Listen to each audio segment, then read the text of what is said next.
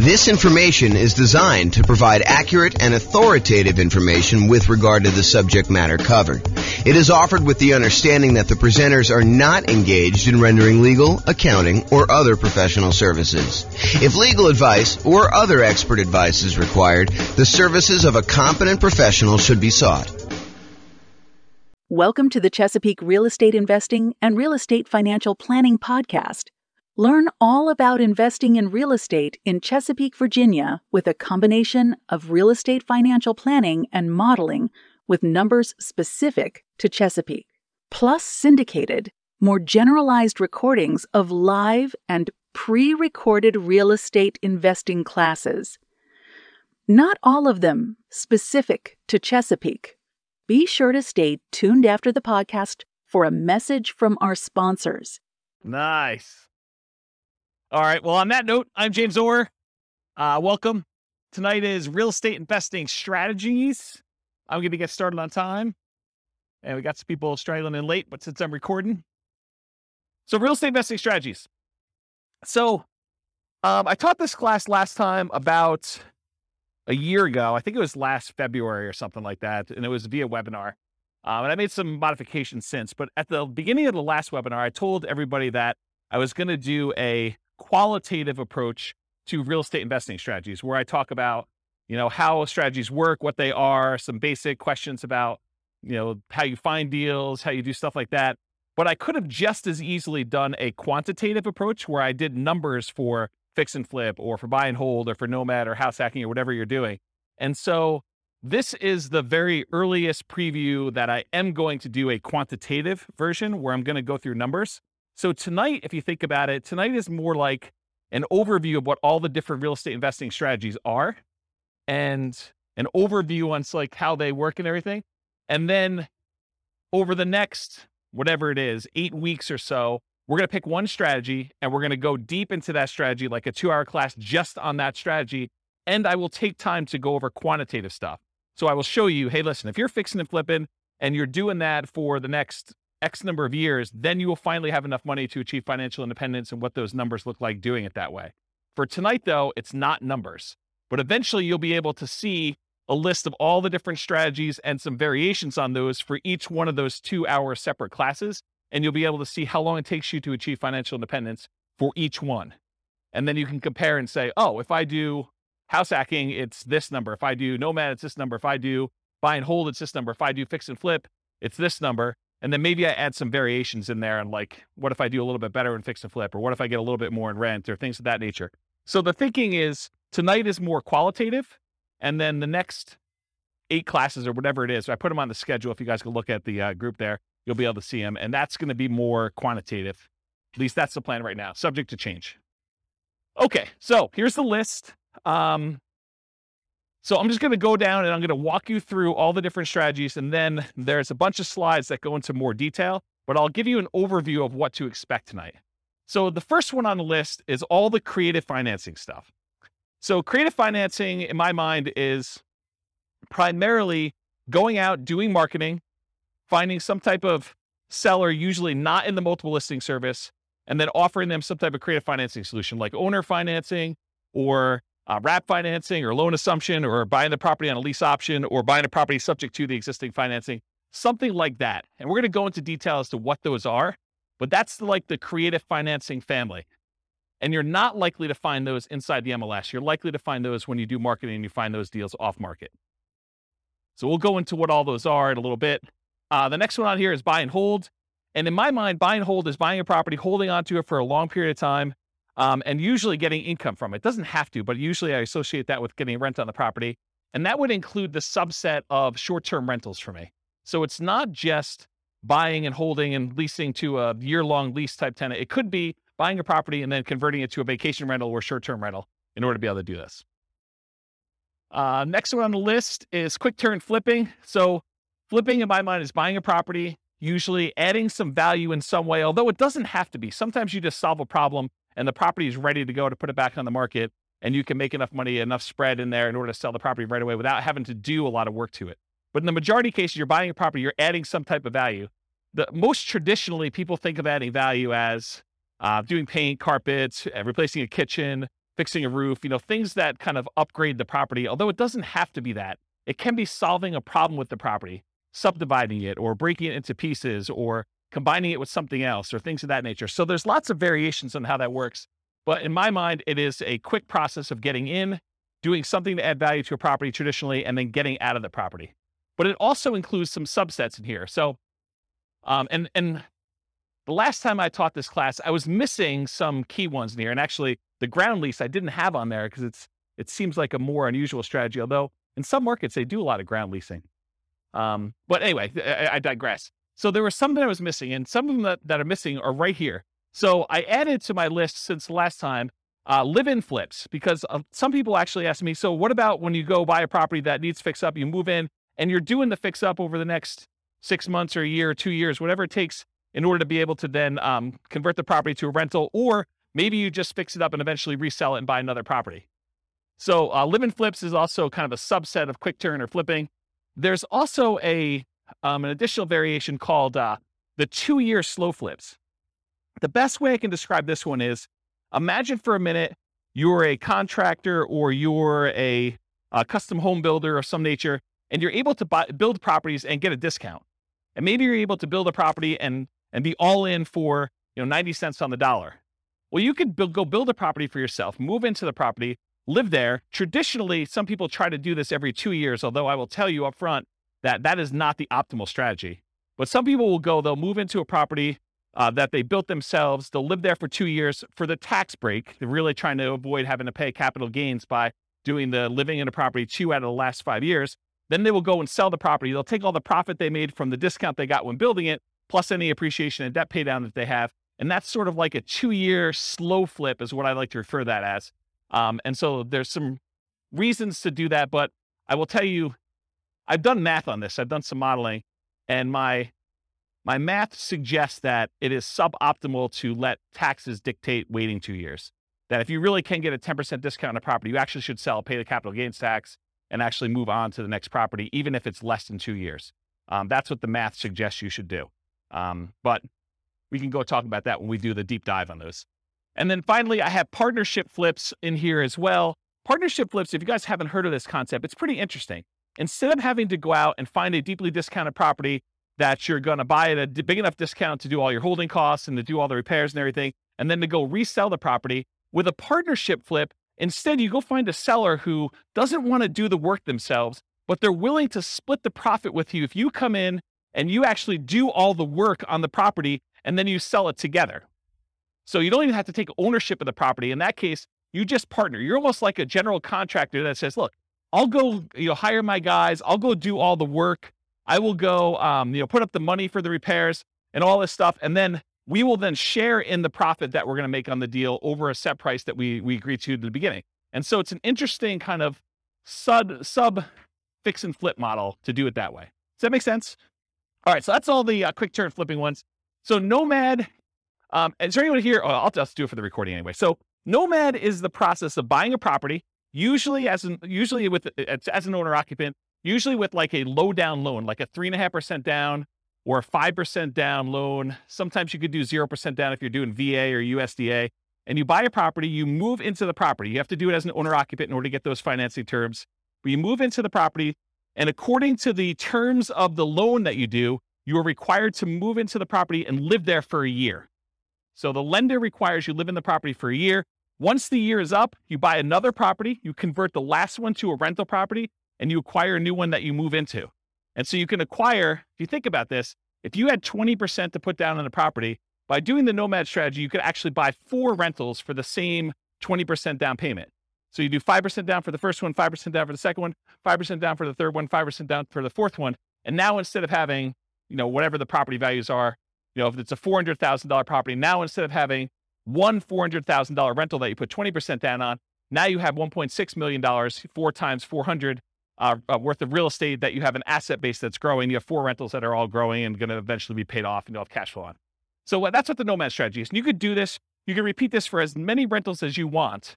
There's no loan limit for owner-occupant rentals. So you hear about sometimes, not being able to get more than 10 loans if you're going to be an investor before you have to go to some type of portfolio loan or some type of more unusual loan product. Well, with the Nomad strategy, since you're buying properties as an owner-occupant, there is no limit on the number of owner-occupant loans you could do. You can buy your 11th property as an owner-occupant, live there, and actually get a 5% down loan. So interesting that way.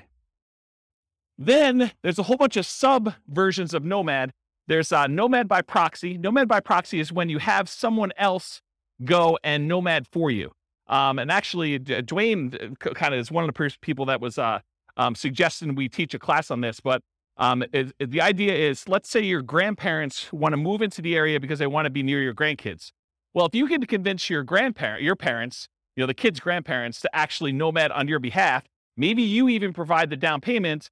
They actually are the ones moving every year, and you're buying a new house. So it doesn't have to be you that moves into the properties. It could be a family member. It could be your kids. You could decide, hey, while you're in college for the next 4 years, you are going to move 4 times. And I'm going to help you with down payment, and I'm going to be a co-signer on the loan, but you're going to be the one living in the property. And so you can actually acquire 4 properties over 4 years without you being the one that moves using the Nomad by proxy strategy.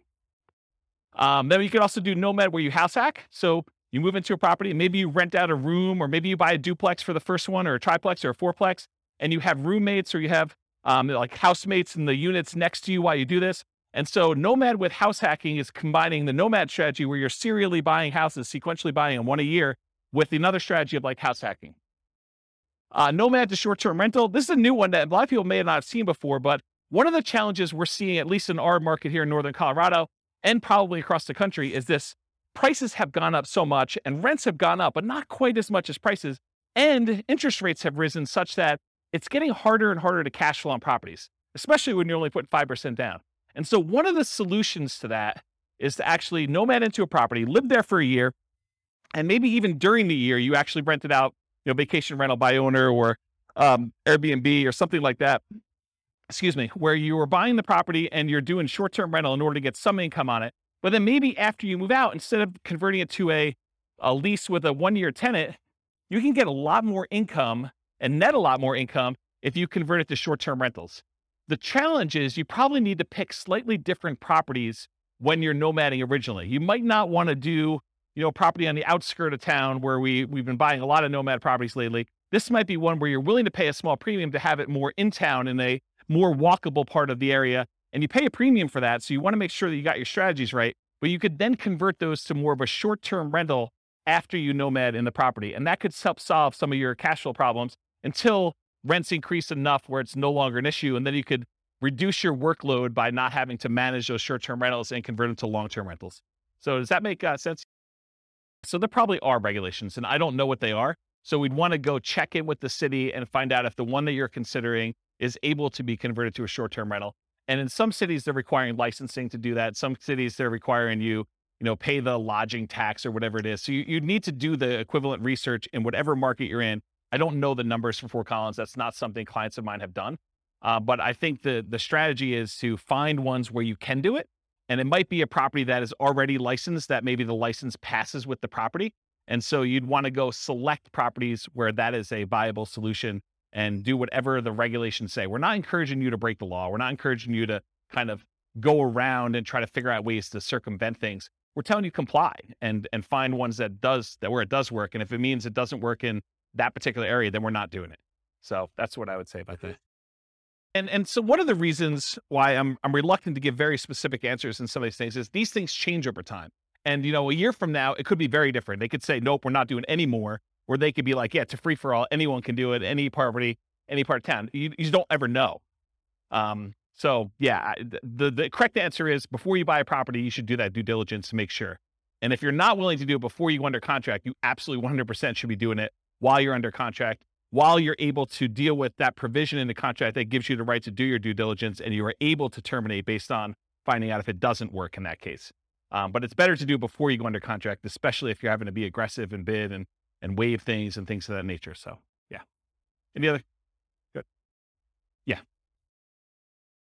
Do you have any other? Okay. All right, cool. So that's the list on there. Oh, so that Nomad to short-term rental is another option for Nomad. Lease option Nomad. Lease option Nomad is a variation on combining lease option exits with the Nomad strategy for acquisition. If anyone has ever read the book I published, it's called how to acquire a multi-million-dollar real estate portfolio starting with $3,000, or if you've seen the class with the same title, it's that strategy. It's buying a nomad property, and then once your year is up, instead of actually converting it to just a long-term rental, you decide to do a lease option exit. You find a tenant buyer who wants to move into the property, who wants to buy it from you, and they need a year or 2 or 3 to do whatever they need to do in order to get qualified for the loan and purchase it. And so it combines the nomad strategy of how you acquire properties with then you getting cashed out of the deal, ideally without the help of, real estate agent and real estate agent fees, for you to then sell the property to them a year or 2 or 3 down the road. You get a pop. You can then use that money to fund additional down payments for your additional nomads, plus probably more, so that you can eventually buy additional 20% down rentals and speed up the process. It takes a little while to do it, but over time, you're able to acquire more than one property in a year, which is a limitation traditionally of nomad. And you're able to do this strategy with less money, because you usually get a option fee from the tenant buyer when they come in, which in some cases can be enough to fund your down payment for the next purchase. So that's why you can do it with just one down payment. And then other variations of nomad. There's quite a few different ones. One of the things I'm known for is kind of doing nomads and nomad variations. And so there's a whole bunch of other ones, but those are the big kind of groups. Another real estate investing. By the way, I run, as you probably can tell, I run a really informal class. So if you have questions, feel free to ask your questions, and we'll get the mic to you and you can ask us. So real estate investing strategies, house hacking. House hacking usually is getting income from a property that you're living in. One of the most common ways to think about this is someone who buys a duplex, a triplex, or a fourplex, where they're living in one of the units and they're renting out the other units.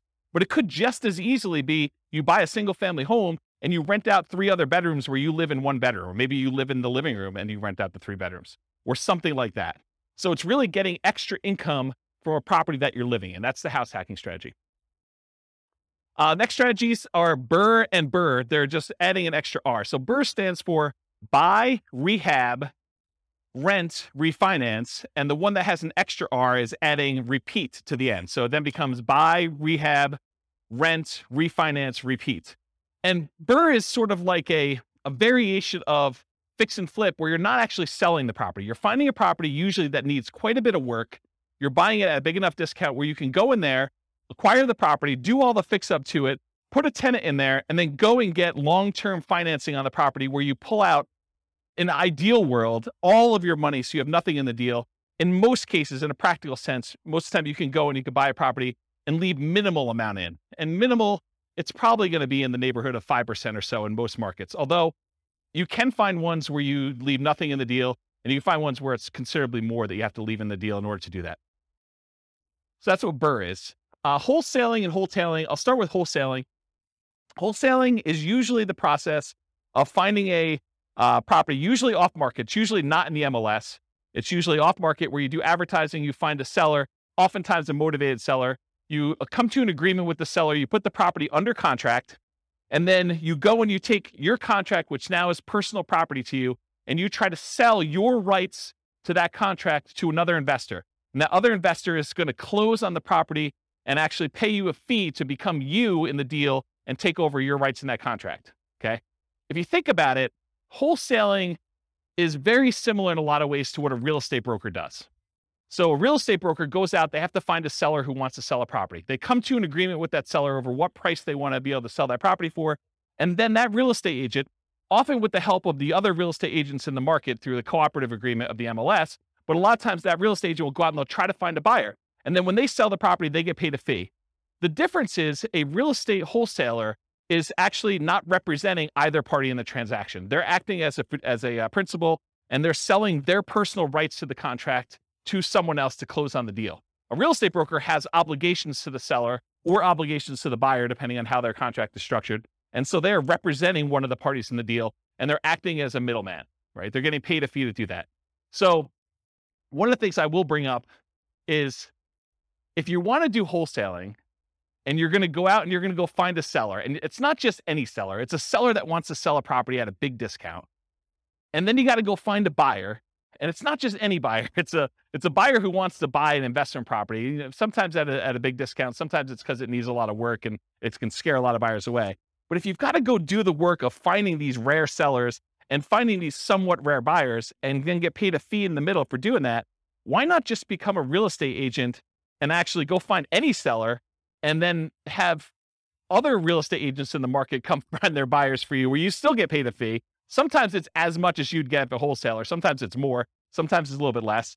But then you don't have to do both sides. You can only do one side. In fact, if you want to just go find all the investors that want deals, you could just represent the buyers finding deals for them. And you don't have to go find the sellers, or you can just find the sellers and do it. So I don't know. You're welcome to wholesale, but I've got some different thoughts on that. And the wholetailing is the same idea of wholesaling, except instead of it finding a real estate investor buyer on the other end, a lot of times you're finding a great deal and you're selling it retail to a traditional buyer who's probably going to go live in the property. And so wholetailing is like wholesaling, except you're selling it to a retail buyer. Any questions on any of this? I'm going really fast because I know that I've got a lot of ground to cover. So if I'm confusing anybody, I know some people in this room could teach this class, but I know there's other people that I don't know. And so I don't know what your level of experience is. So if we got questions, let me know. Okay. All right. Options and option auction. So you can go and acquire an option to buy a property. This is not lease optioning where you're leasing the property and you have the rights to buy it. This is just the option where it says, hey, look, I want to be able to buy your property for you for a specific price sometime before a specific date. And so you get the rights to be able to acquire a property at a pre-agreed upon price for a specific period of time, often for some money. And so the example I like to use, which is an easy one to understand, although most of them are not this clear cut, but imagine for a minute, you think, or you know that Walmart is coming to town, and you know of a property that the person who owns it does not know about Walmart, and it's not imminent. Walmart may come to town in the next 3 to 5 years, okay? So they're like, hey, look, my property is worth $200,000. You come to them and you say, look, I'll give you $500 for the rights to be able to buy your property for $300,000, $100,000 more than what it's worth today, anytime in the next 5 years. I give you $500 today, and I'll be able to buy it for $300,000. And they think to themselves, it's only worth $200,000 today. This guy wants to give me money to be able to buy it for $300,000. Even if they bought it for $300,000, that's a deal. I would take that. And so they think to themselves, $500, that's free money to me. And they sign an option agreement. Well, 3 years later, Walmart comes into town and you're the holdout. The lot that they want, the corner that they want in town is the one that Walmart wants to build on. And Walmart's coming in and say, look, what's it going to take? And you know that they'll buy it for $400,000. So now you exercise your option. You buy it from the guy for $300,000 because you had enough foresight to get it under contract with an option agreement. You gave them $500. And now Walmart is willing to pay you $400. So you buy it for $300, you sell it to Walmart for $400, and you made $100,000. What happens if Walmart didn't come to town? Well, you're out $500. Okay. So that's the idea behind an option. Now there's a variation to this. It's the option auction strategy. This is another cash flow strategy if you're looking to make money in the short term. So the idea is you go out, you do marketing, you find some type of seller who's somewhat motivated. You come to an agreement on terms for a price that you have an option to buy the property from them for. You get your option in place with the seller. Then you go out and you do a marketing blitz where you do, there's a book on this. I think it's by Bill Efros, I think. It's a 7-day sale. And the idea is you go and you do a marketing blitz for a week or a weekend, and you basically have everyone come through an open house. And then on Sunday night, you ask people who is interested in bidding on this property, and you run an auction in order to sell that property to the highest bidder via, round robin telephone that evening. So basically you call up the first guy, says, the bidding is going to start at $200,000. And it's usually below market where you started at. Would you like to bid $200,000? They're like, yes, great. You call the next guy in the list. Would you like to bid $205,000? Yes. Okay, great. You keep moving around until people drop out, and whatever the price it gets to, as long as it's above your reserve amount, your minimum that you have, then you sell the property, you sell your option to them, and they close on the property and they buy it, and you collect the difference between the numbers. So that's what option auction is. Come on and have a seat. So that's what option auction is. To be kind of comprehensive, I put in here real estate investment trust. It's sort of the odd one out, right? Because a real estate investment trust is not as much a real estate investing strategy as it is a very passive, you're participating in someone else doing some type of large scale real estate syndication. And so you come in, usually through a stockbroker, you pay some money in order to become one of the cash partners in a deal in order to acquire, usually like larger buildings or larger apartment complexes or things of that nature. And so that's what a real estate investing trust is. I put probate on here. That too is also kind of a weird one because it's not as much a real estate investing strategy as a source of deals. And I wanted to sort of be comprehensive about it because it didn't really fit in with everything else. But you could go to state attorneys or probate attorneys, and a lot of times they are dealing with the estate and they don't want to have a piece of real estate in the estate. They want liquidity. they want to have the money to distribute to the heirs instead of a piece of property, especially if it's a large portion of net worth and they can't evenly divide it pretty clearly. So a lot of times they'll go and they'll want to sell a property, and you could come in as a real estate investor. And sometimes these properties, because a lot of times it's elderly people that haven't maintained their property appropriately, they need work or updating. And so it sort of can be an option for a fix and flipper or a burr person or someone who wants to, maybe even nomad into it or something like that. But it's more of a source of deals. So you can get the list of people that are in probate. Probate's when someone dies, in case you didn't know. So someone passed away, they go into probate, and their estate needs to get distributed. So that the process of distributing the assets is called probate. So you can go find those deals that way. And then they have to publish that in the paper. So it becomes a public list. So it's a source of places you can market to. Short sales and foreclosures. Again, this is just a source of deals. I mean, short sales is when a seller needs to get the permission from the bank to pay less than what the balance on the mortgage that's due in order to facilitate a sale. So let's say you have a $400,000 property. Someone owes $400,000. In order to be able to sell the property, the bank has to say, hey, I'm willing to accept slightly less than $400,000 in order to get this sold. Otherwise, it's going to go into foreclosure. We saw a lot of these during 2008, 2009, 2010 kind of era. And since then, we haven't seen very many at all. But this may come back, right? It may come back at some point in the future.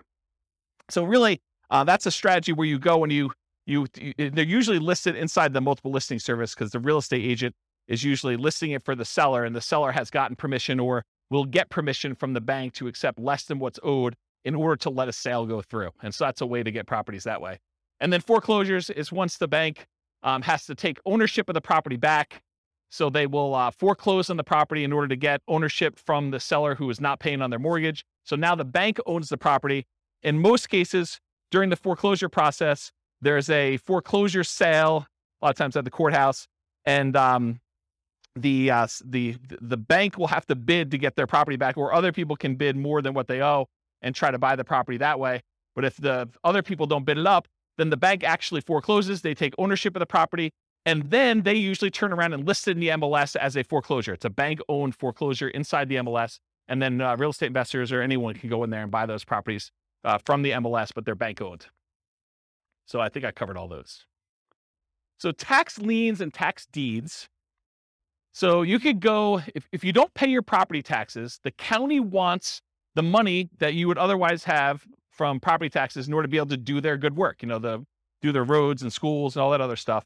So what they often will do is they'll say, hey, if you're an investor, you can come in and you can pay the property taxes on behalf of Johnny Seller or Johnny Homeowner. Johnny Homeowner hasn't paid the property taxes, so you as the investor come in, you pay the taxes on behalf of Johnny Homeowner to the city or the county, and then Johnny Homeowner needs to actually pay you the taxes back plus an interest rate.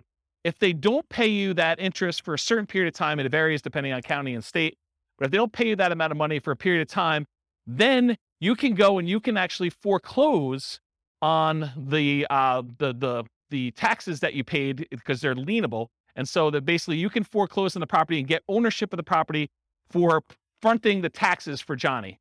Now, in most cases, Johnny has an escrow statement through the mortgage company, and the mortgage company is going to probably pay those taxes because if you go foreclose on it, it wipes out the mortgage in a lot of cases. And so the mortgage company wants to protect its security interest in the property, and they're going to make it whole and pay the fees on top of that. And they're just going to go ahead and add it to what Johnny owes in some form or another.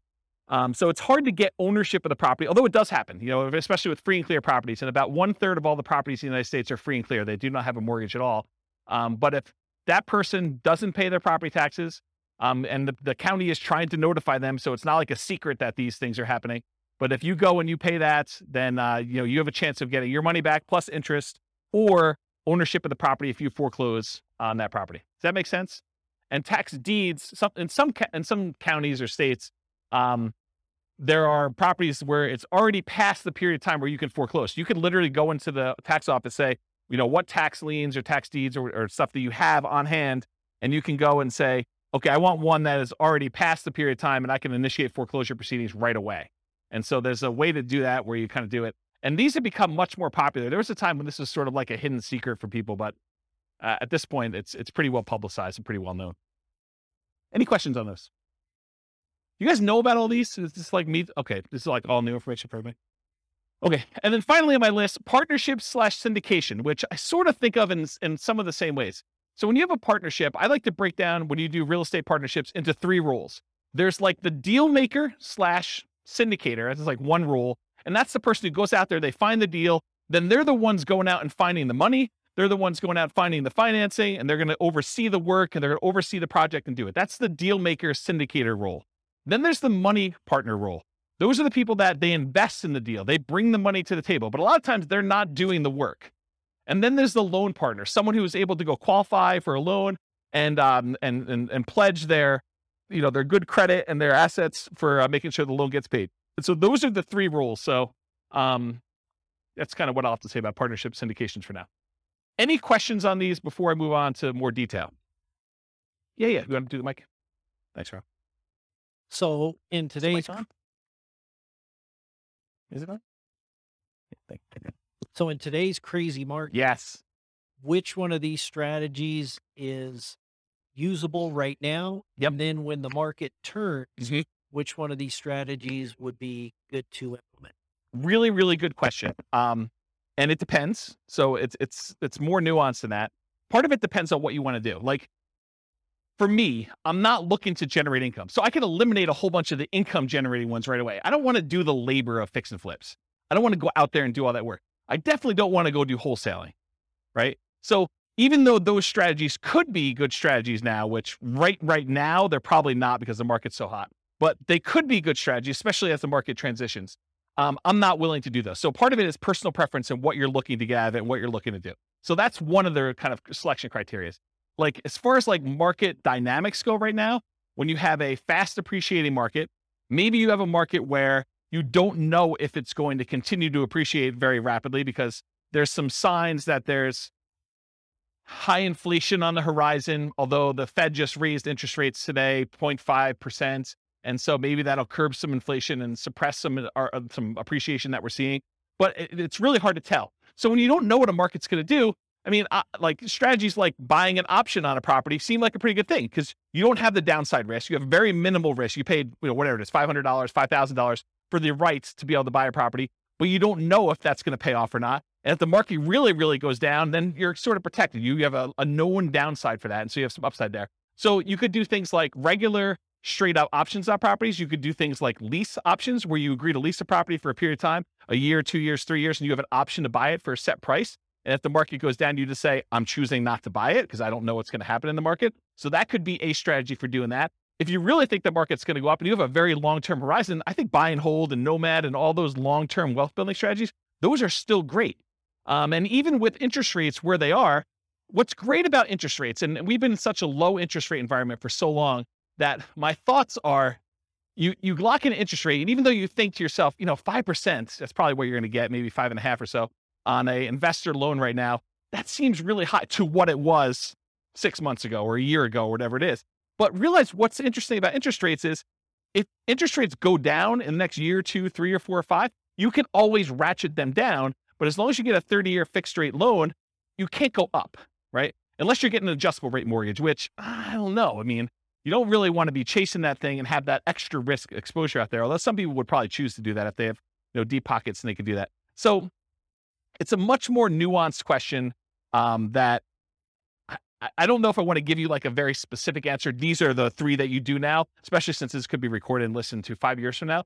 But you need to sort of think about, and that's what I'll probably do in the subsequent classes. I'll say, these are good strategies in these types of markets so that you can then go look back and say, oh, I'm in this market. This is what I should be doing, or this is what I shouldn't be doing, or I have very low risk tolerance. I want to do these strategies, or I need cash, so it doesn't matter. I'm going to be doing flips or option auction or whatever else you're going to do for money today, wholesaling, things like that. So I don't know, is that sort of, did I avoid your question tactfully enough where you felt like you got something, but like I didn't actually answer it? Did I do a good job at that? That's good.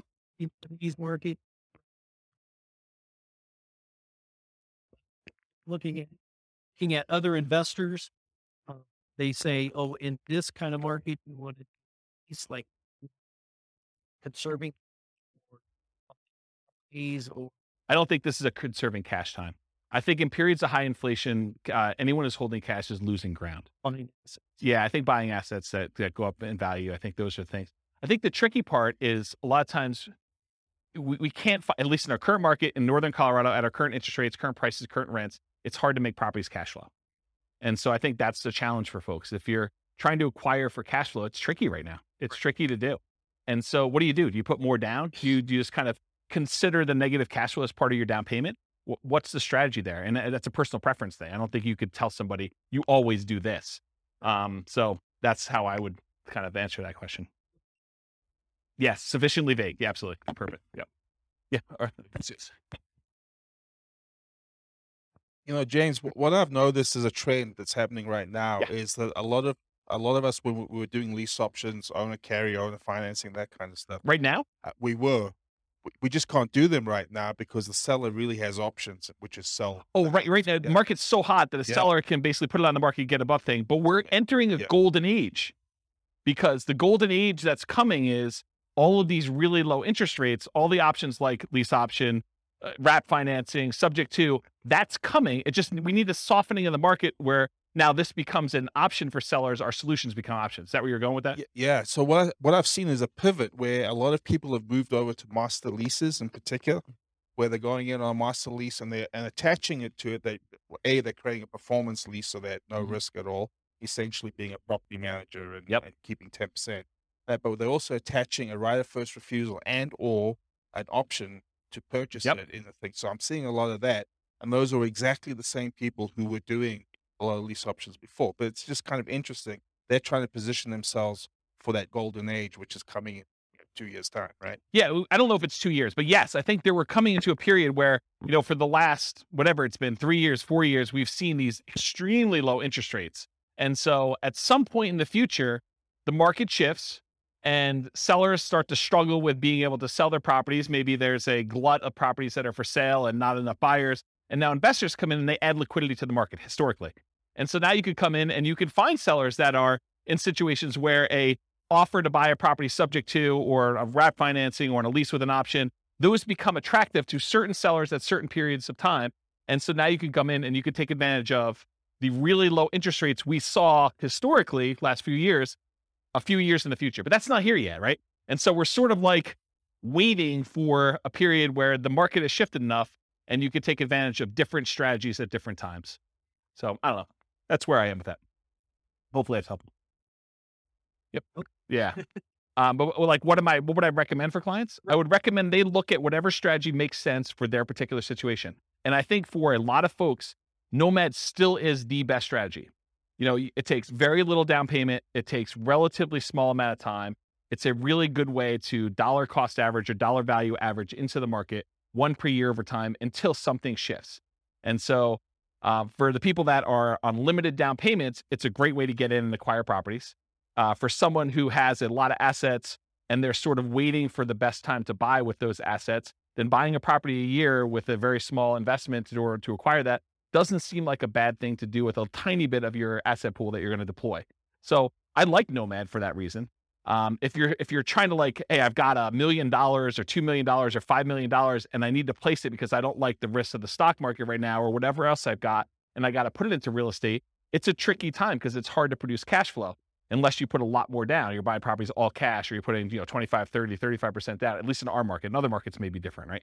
So it depends on the client and what they're doing. You're a real estate broker. You sort of know this. The thinking is you have to go to the client and find out what they're trying to accomplish and say, these are the options that you can do based on what you're trying to accomplish. This one's not amazing right now, but where else can you do better than, and you tell them what the numbers are for that deal at that time in the market right then, right? So we run numbers with Nomad right now. Cash flow is really negative, right? When you kind of do it in our marketplace, but you look at the overall return. Can you beat this? And where can you beat it? Long term.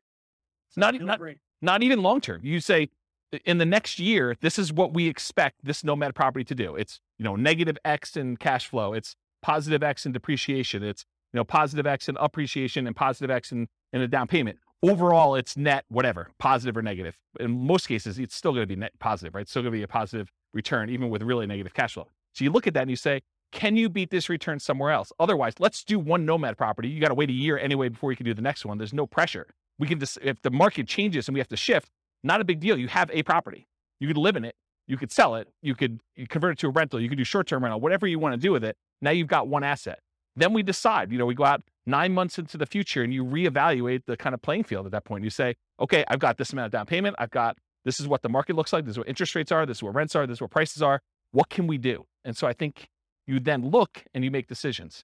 Unless somebody has a lot of money and they're trying to deploy it right away, that's the big risk of what do you do with all of it? Do you space it out? Do you make one big investment and try to acquire a whole bunch of properties? Are you trying to buy some big multifamily, which is hard to do in our marketplace and cap rates are kind of wacky right now to begin with? I think so. I think they're slowing down because it's hard to even get deals. The last 6 months in our marketplace, probably longer than that, but the last 6 months in our marketplace, we've seen people bidding on properties where there were 20 offers. And it's hard to do 5% down for Nomad and make up 10% additional in price as a down payment. Now you're at 15% down, right?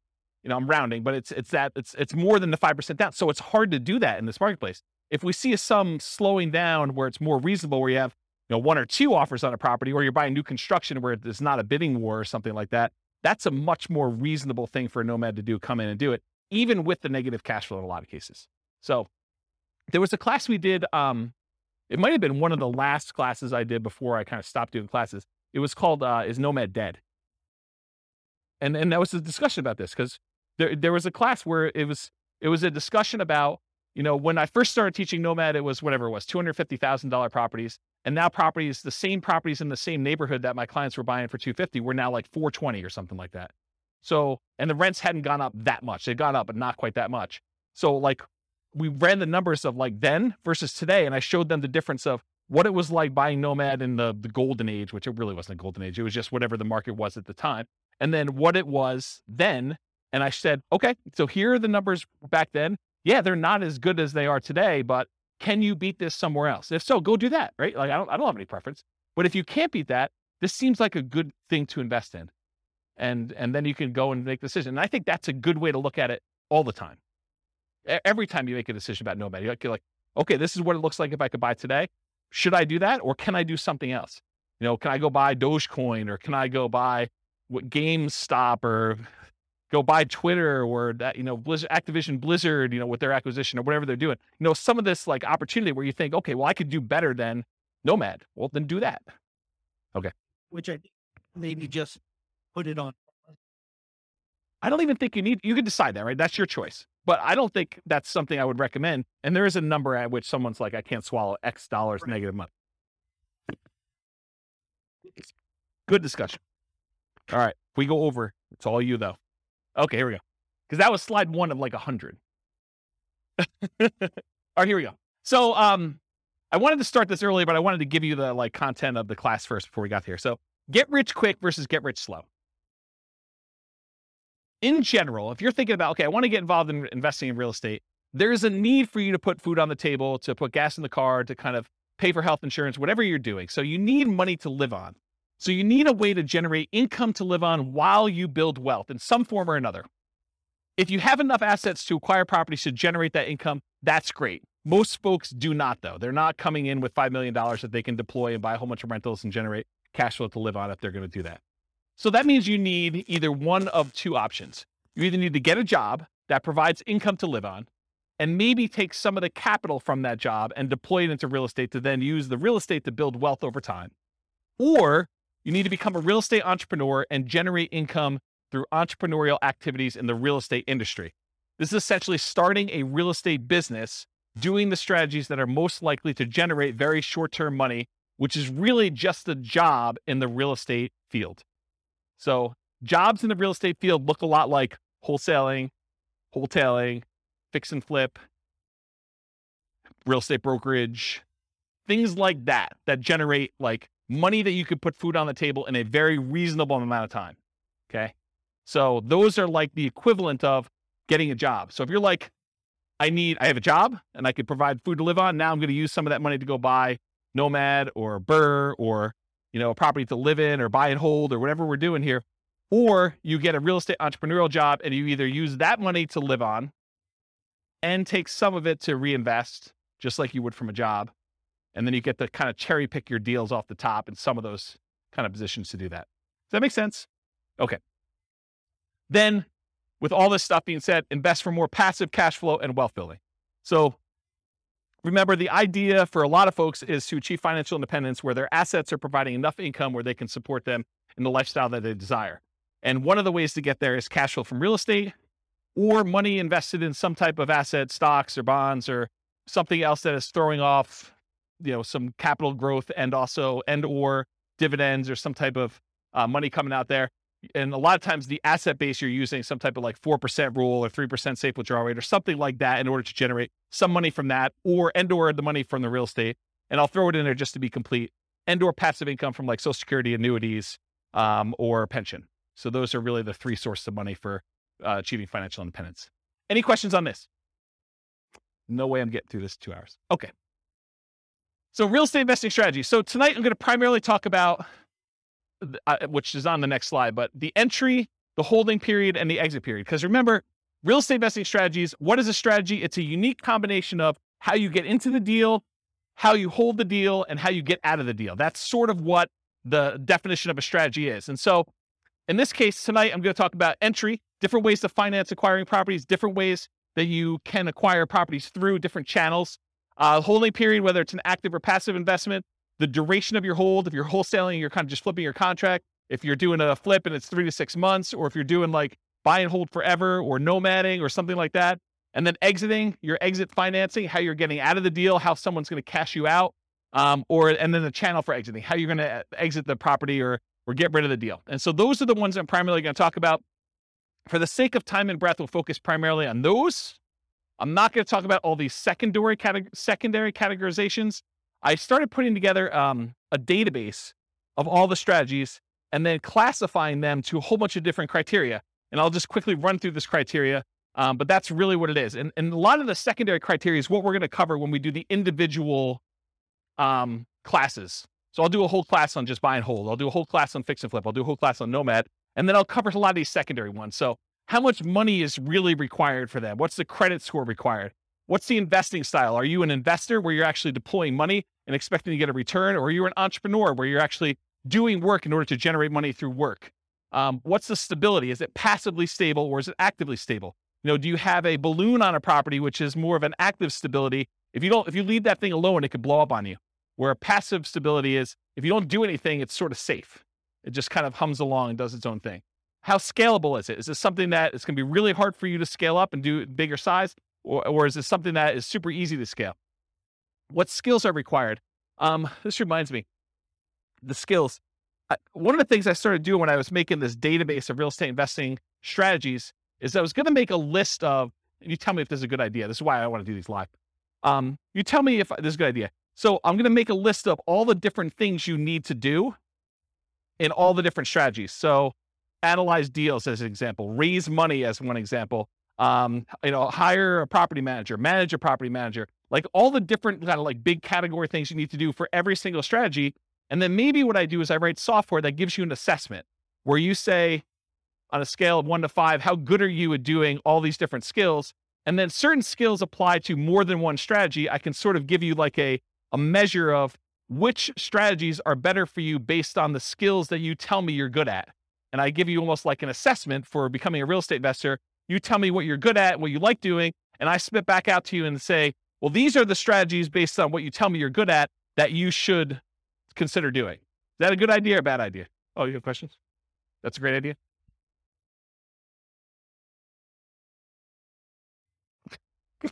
You can't wait to talk. No, I think it's good. I Okay. think you also, though, have to put in there, what is their risk tolerance for those? That's probably another one. Right? That's probably another like asset assessment kind of question, right?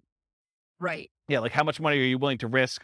How well do you sleep at night knowing that things can go bad? What's your variance tolerance? Yeah, things like that. Yep. Good point. So skills required, sales, analysis, property management as some examples. What's your risk exposure rating? Like how risky is the strategy overall? What's your profit timing? Is it cash now, cash flow, wealth building?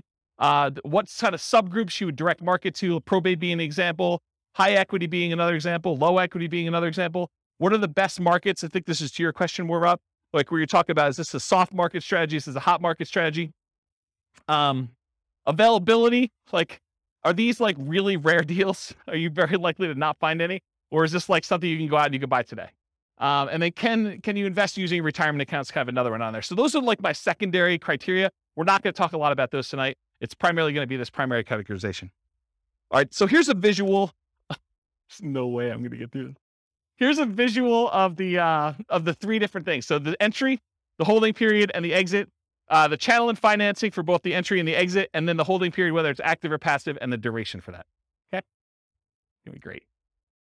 All right, so buying, acquiring, entry into real estate market consists of two major considerations: the channel, the source of where you can find those deals, and then how do you finance it?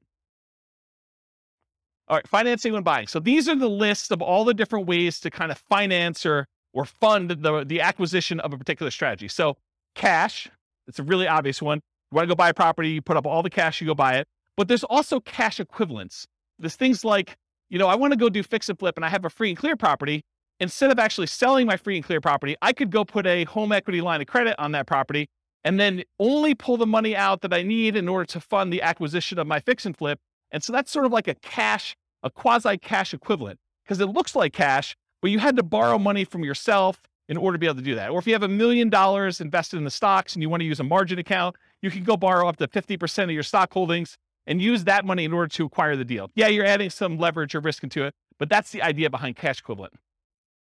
Traditional owner-occupant loans, this is usually for stuff like house hacking or Nomad or things like that. You can get 0% down VA or USDA loans in order to acquire properties as an owner-occupant. You can do 3.5% down loans to buy single-family homes, duplexes, triplexes, or fourplexes as an owner-occupant, and you can do 5% down conventional financing in order to acquire these properties. And everything except for the 0% down VA has PMI. If you put less than 20% down, VA instead has a funding fee, sort of like a prepaid fee you pay up front that takes care of the insurance risk that VA has for putting less than 20% down. So those are kind of the traditional owner-occupant type loans. You could do 20% down or more, then you don't have PMI anymore, but most investors are probably going to not opt to do that. Traditional non-owner-occupant loans, that's usually 20% down. A lot of times we will move to 25% down because the interest rate is so much better, moving to 25% down. And the cash flow improves a little bit because you're borrowing a little bit less. So a lot of times you'll do that. There are 15, as of right now, there are 15% down non-owner-occupant loans you can get. They usually have PMI associated with them. And depending on what you're going for, are you trying to make more of an appreciation play, or you're making more of a cash flow play, you would choose those loans based on what you're trying to do there, in my opinion. Creative financing, we talked a little bit about these. I'll go into detail a little later, but there's owner financing. That's when the owner of the property acts like the bank. They allow you to make monthly payments to them in order to buy the property. There's wrap financing, where the owner of the property has a loan in place that they have with a bank or something like that. And they're saying, hey, look, I owe $50,000 on this property, but you want to buy it from me for $400,000. So I'll tell you what I'll do.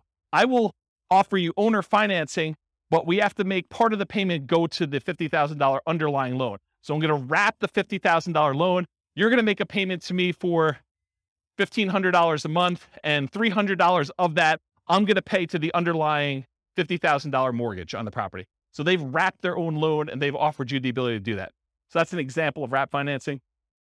Loan assumption is when you formally go to a bank and you formally assume the loan. You qualify in a lot of cases to assume the loan. They make sure that the loan gets switched to your name. You are now formally responsible. That loan shows up on your credit report. That's what loan assumption is. Then the next one is all the rent-to-own family. That's rent-to-own, lease option, lease purchase. Those are the rent-to-own type things. That's another way to acquire properties. Agreement for deed. This is like when you buy your car, you don't technically own your car until after you paid off the loan that you have from the bank. And so this is sort of like the car loan version of buying a house. You have a contract in place, you make monthly payments on that contract, and then when you made all the payments on that contract, then and only then the seller actually provides you a deed to the property that says you own it. Okay. And then subject to. Subject to is where you actually transfer, the seller deeds you the property. You now are the owner of the property because deed signifies ownership. So the seller deeds you the property, but you do not pay off the mortgage. You just start sending in payments to the bank on that underlying mortgage. You do not go to the lender and say, I would like to formally assume that loan. You basically just say, seller has deeded me the property. I'm making payments on the seller's old mortgage, and you're not paying it off until it's paid off through its normal payment process or you sell it. Okay? So that's the difference between subject to and loan assumption. You can partner on a deal, and the partner can do any of these, right? They can go get cash. They can do traditional non-owner-occupied financing, or maybe they do something else. No financing required. So in some cases, like when you're wholesaling, you may not need financing. You're actually getting a property under contract and you're selling the rights to your contract. So you may not need financing on it at all. Hard money. A lot of times if you're buying a fix and flip property, you will go get a professional lender who's used to lending on properties that need fix up. And a lot of times they'll do, 70% loan to value or 80% loan to value, or 65% loan to value. A lot of times there'll be points. Well, a point is a percentage of the loan amount that you're taking that you pay as a fee up front in order to get the loan. And then there's an interest rate, usually 8, 9, 10, 12, 15, 20%, depending on what the interest rate at the time is and how good you are negotiating and their programs and things of that nature. So that's what hard money is.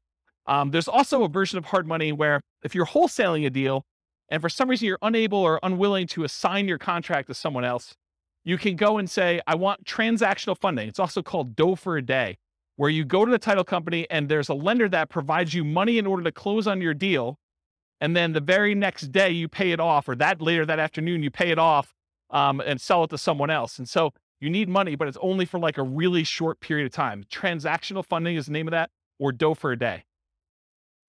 Private money. Private money is when you get like Aunt Sally to loan you money. This is not a professional lender. It's not like you're going to go and market to find private lenders. If you're marketing to find private lenders, you're really looking for more hard money lenders. This is sort of like, I go to my grandmother and I'm talking to her at Thanksgiving dinner and I say, so Grandma, what are you doing? She's like, doing good. I've got all my money invested in, CDs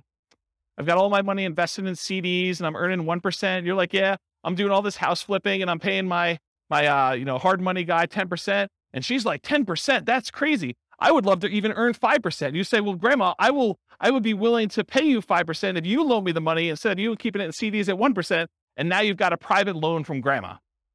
Okay, that's how that works. None required. I guess I have that on there twice. Note to self, remove that. Utilize existing seller's ownership. This is like an example with the partnership flip, where you're going and you're partnering with the seller, and then you're coming in, you're going to provide all the repairs and do all the work and bring in the contractors and do that, and then you're going to split the profit. Well, you don't really need financing for that. You're utilizing that the seller already owns the property. Maybe they've got a mortgage on it. They're just going to keep making their mortgage payment, but you don't have to come in with new financing in that case. And then private mortgage insurance, that's needed whenever you put less than 20% down on a property. There'll be private mortgage insurance involved, with the exception of VA loans, which have that funding fee instead. Or Grandma. Grandma doesn't have PMI. Any questions on financing? Sweet. Channels when buying. You'll notice, I'll point it out if you don't, that there's an alligator behind this thing. And the alligator is for a reason. Finding deals is like looking for an alligator in a lot of ways. And I'll explain what I mean. If you wanted to find an alligator, you could, in theory, go down into the sewers of New York City, and it's possible someone recently flushed an alligator down there, and you could stumble upon an alligator and find one. That is definitely a possibility, right? But if you really want to find alligators, you're probably going to Florida.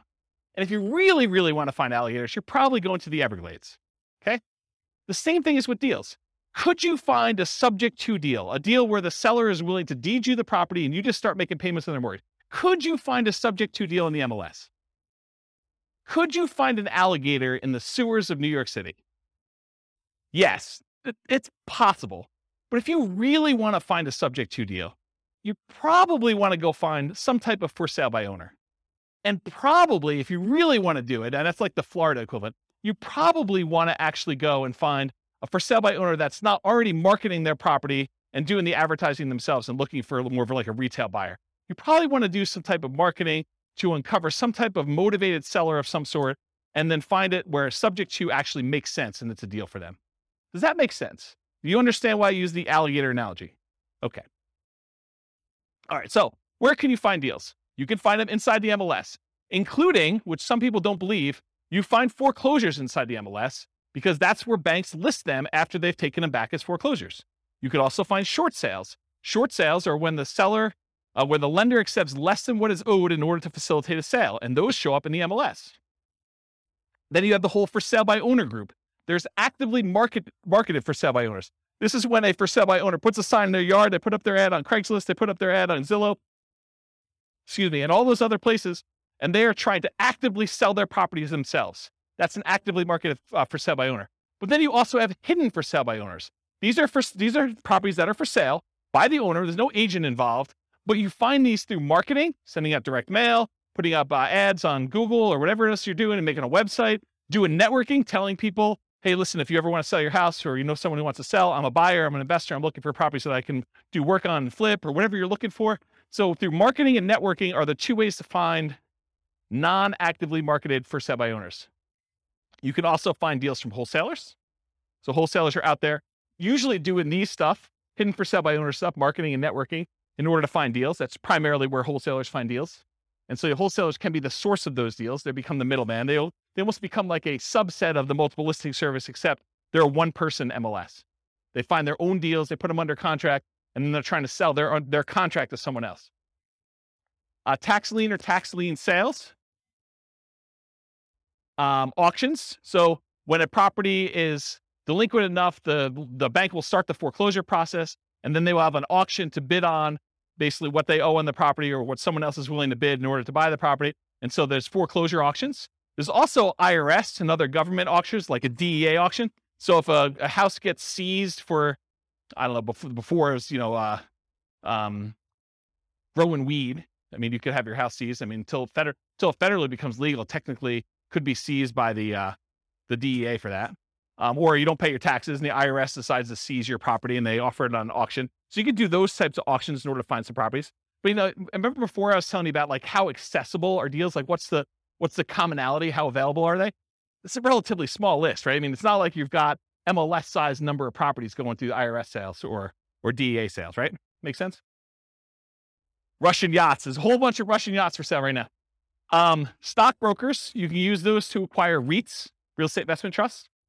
Syndicators, someone who's going to go and put together a syndication. They're going to buy a big apartment complex and they want to sell their, shares of their syndication to you.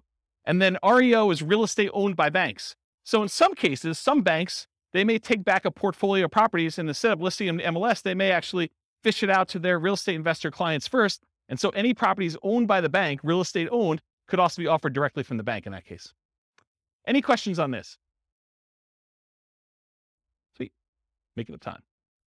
All right, so that was the entry stuff. Now we're going to talk about holding. So you have two groups, active or passive, and then duration. So active or passive, you're actively adding value, like doing a fix and flip. And is the property vacant or is it owner occupant? Are you doing like a fix and flip where it's a property that's vacant, you're doing work on it, or is it like a live-in flip that you're doing over the next 6 months or year or 2 years or whatever you're doing? Those are kind of the two ways to think about it. Active income, rent. It may or may not choose to actively do things to add value during this period. It's up to you as to whether or not you want to. And that's receiving rent. That's the active process of receiving rent on a property. Or owner financing, where you actually sell the property and you're collecting money from the property that way. And then passive, whether you're not really directly involved, you've made an investment, like you've invested in a syndication or you invested in a real estate investment trust, and you've just got your money out there. You're not really doing anything at all. Reminder to self, I need to add making hard money loans as sort of like a tangential real estate investing strategy, because I think a lot of investors aspire to become hard money lenders. So I should probably make a note to add that. Duration. Just contract. Are you wholesaling a deal? You're going to go under contract. You're going to sell your contract. The only period of time that you're actually kind of even quasi owning, you don't really own, but you have equitable title in the property when you own when you have the contract on it. So that's sort of like just the contract period for wholesaling. Forever. You're going to buy and you're going to hold. You're never selling that thing. Or everything in between. I'm going to hold it for 6 months. I'm going to hold it for a year. I'm going to hold it for 3 years. I'm going to do lease option exit whenever the tenant buyer cashes me out. Whatever that is for you. Any questions on holding? Am I going too fast? I feel like I'm like flying. I feel like, what's that guy in the Top Gun movies where he's doing his jets thing? All right, pause for beverage.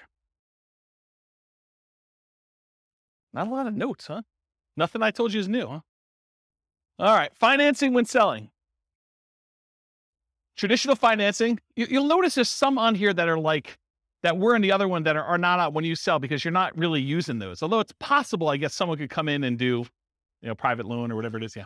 So traditional financing when selling, cash, it looks like cash to you. That's what my cash note is. So if someone comes in with a loan, it doesn't matter if they got a traditional loan. The title company is going to give you a check. It's going to look like cash.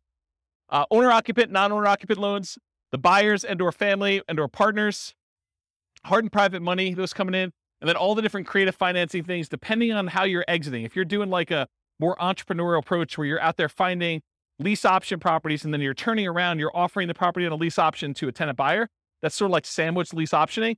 So this could be an exit strategy for you. It's using kind of like the rent to own and others, lease option exit, but all the owner financing, wrap financing, loan assumption, rent to own, agreement for deed, and subject to, those are other ways to exit the property. Okay. Channels when selling, you can hold it forever, so you don't ever sell it at all. You can sell through others. For example, multiple listing service, real estate brokers, or wholesalers. If you want to be the person that provides the deal to the wholesaler, you can do that. For sale by owner, where you do the marketing yourself, you either actively market it, put it on Zillow, put it on Craigslist, put the sign in the yard, go door to door. You could be a hidden for sale by owner where you don't even know that your property is for sale. Someone comes to you and they want to buy it. You have an unsolicited offer. You could be out networking. Someone says to you, I really need a property in XYZ neighborhood. You're like, I happen to own a property there. Are you interested in selling it to me? Are you interested in buying it from me? Sure am. You could offer it at rent to own. You could do lease options, exits to people. You can offer rent to own properties. You could decide to do that auction strategy, like when we did that option auction. You get the option on the property and then you auction it off to someone else. If you're getting rid of your real estate investment trust, you can go to a stockbroker, get rid of it that way. In some cases, when you're partnering with other people, your partner's going to come in and they're going to buy you out. They're going to say, you're like, I want to get out of the deal, or they're going to tell you you are getting out of the deal, and the partner's going to come in and buy you out in that way. And this is ignoring losses like natural disasters, lawsuits, bankruptcy, foreclosure, divorce, right? Those are ways you could also lose your property. You could exit, but I'm not planning on those, although they do exist. Any questions on selling? Making up ground. All right, good. All right, so here are the 6 types of creative financing. I've been kind of telling you all night that I'm going to get to these. I'm finally getting to them, although I have sort of told you about them at some point. So I guess I probably should put this earlier. So here are the 6. We've already talked about what they are. There's a slide for each, so I'm going to go through them. All right, here's a warning. So how many people in here are interested in doing these creative financing type deals? Owner financing, wrap financing, lease option, subject to, just one person? Oh, okay. All right, so if you're going to do these, this class is not enough information for you to do them, okay? Any course you buy online is not enough information for you to do that.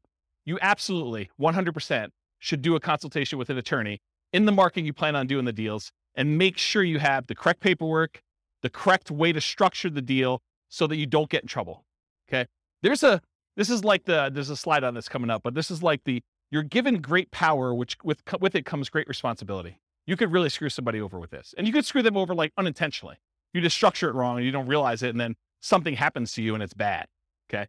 So you really, really want to make sure, and you don't know what you don't know, right? Like everyone thinks, oh, I did the course, I paid the $1,000, I got the whole thing done. I mean, I got 8 hours of training on how to do lease options. I know everything. Maybe not there, okay? So I strongly recommend always get the advice of and use an attorney use an attorney on all creative transactions. Now, after you've done 1 or 2 of them, can you probably replicate what they did in most cases? Probably, right? I mean, I think that's probably true. Although there's nuance and differences in each deal, and an attorney may save you from making a mistake on one. If you think of it as the attorney is just an expense of getting this kind of creative transaction done, you could look at it as an acquisition cost. I think that's prudent to do. So these can be complex, highly nuanced transactions. If done incorrectly, you can get you in expensive trouble. Whatever it is, $1,000 or $2,000 you pay for an attorney to do it right could save you $500,000 later. So that's a good return on investment, in my opinion. All right. It has to be win-win or no deal. So with great power comes great responsibility. It's from one of the Spider-Man movies. I forget which, but I think that's an appropriate thing to say here. Yes, you probably could structure deals that are not win, where you take advantage of people, especially people in sort of like rough situations where they've got things going on, where they're motivated to sell a property for whatever reason. They may not be thinking clearly. They may be in a position where if you were unscrupulous, you could take advantage of them. And for all of you that are local, if I hear about you doing something unscrupulous, if I hear you took advantage of somebody, I will do everything in my power to ruin your business. I'll just tell you straight up, okay? You'll be removed from this group because I don't want someone looking up your name and saying, oh, so-and-so is part of that investor club. They must have learned how to do this crazy, stupid stuff from there. And I'm going to go ahead and assume that James taught it to him and all that stuff. So our community is small enough that you will be removed from the group, but it will not end there. If I find out that you did something unscrupulous, I will go out of my way to say, do not do business with so-and-so. And it will get ugly. So I'm just telling you up front, don't do it. Okay. You'll be banned from meetings. You'll be removed from a member. I banned, I think it's 13 people at this point from the group, in case you're wondering. You should only do deals that are win-win for all involved. It should be win-win or no deal at all. Does anyone have any questions on that? This is your chance to ask me. Yeah, exactly. All right. No questions? Wow, it got really silent in here. Like, you guys are like, holy crap.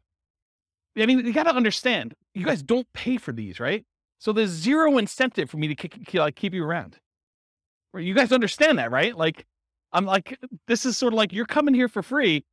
If you're going to do like bad stuff, I don't want you here. And I'm not losing any money by having you not be here. Right? You get that. And in fact, you could hurt me. So there you go. All right. Now that I've kind of gone down that dark hole, what are the benefits of financing? Why would you want to consider doing these types of deals? So little or no down payment required. If you're trying to buy a property with a lease option, it's not like you need to come up with 5% down or 20% down in order to do those types of deals usually. Although it's completely negotiable. It's typically the same benefit as Nomad, except you don't need to move in. With Nomad, we're able to buy a property with 0% down, 3.5% down, 5% down. So a lot of times you can acquire these creative financing deals with similar down payment sizes, except there's no requirement for you to move into the property and live there. So it's great in that way. A traditional down payment, usually 20 to 25%. You can do it with less in some circumstances with that 15% thing. If you're doing more traditional, like non-owner occupant financing. It's possible to buy without bank qualifying. So you don't have to go to a bank and get qualified. You can buy with credit blemishes. If you recently had a bankruptcy or foreclosure or short sale, you should probably be in a good financial position before you start making payments on someone else's loan or telling them that you can perform, because you don't want to be in a situation where you file bankruptcy and you're heading there again and you tell a seller, I could take care of your $2,000 a month payment and I'm good for it. I don't think that's a good idea. So you can buy them with bankruptcy, foreclosure, or short sales, because a lot of times the seller is not going to say to you, hey, I want to pull your credit report. I want to do a full credit check on you. I want to see like all your financials. A lot of times they're allowing you to buy properties without a lot of that background done. Although they can require it, it's a negotiation. You can buy without income qualification. So if you go to a bank, you get traditional financing, they're going to pull everything and do income qualification on you. With a lot of sellers, they're not. You should always disclose material facts. If you're unable to perform, you should not be buying these properties. You should be telling sellers that, this is my situation.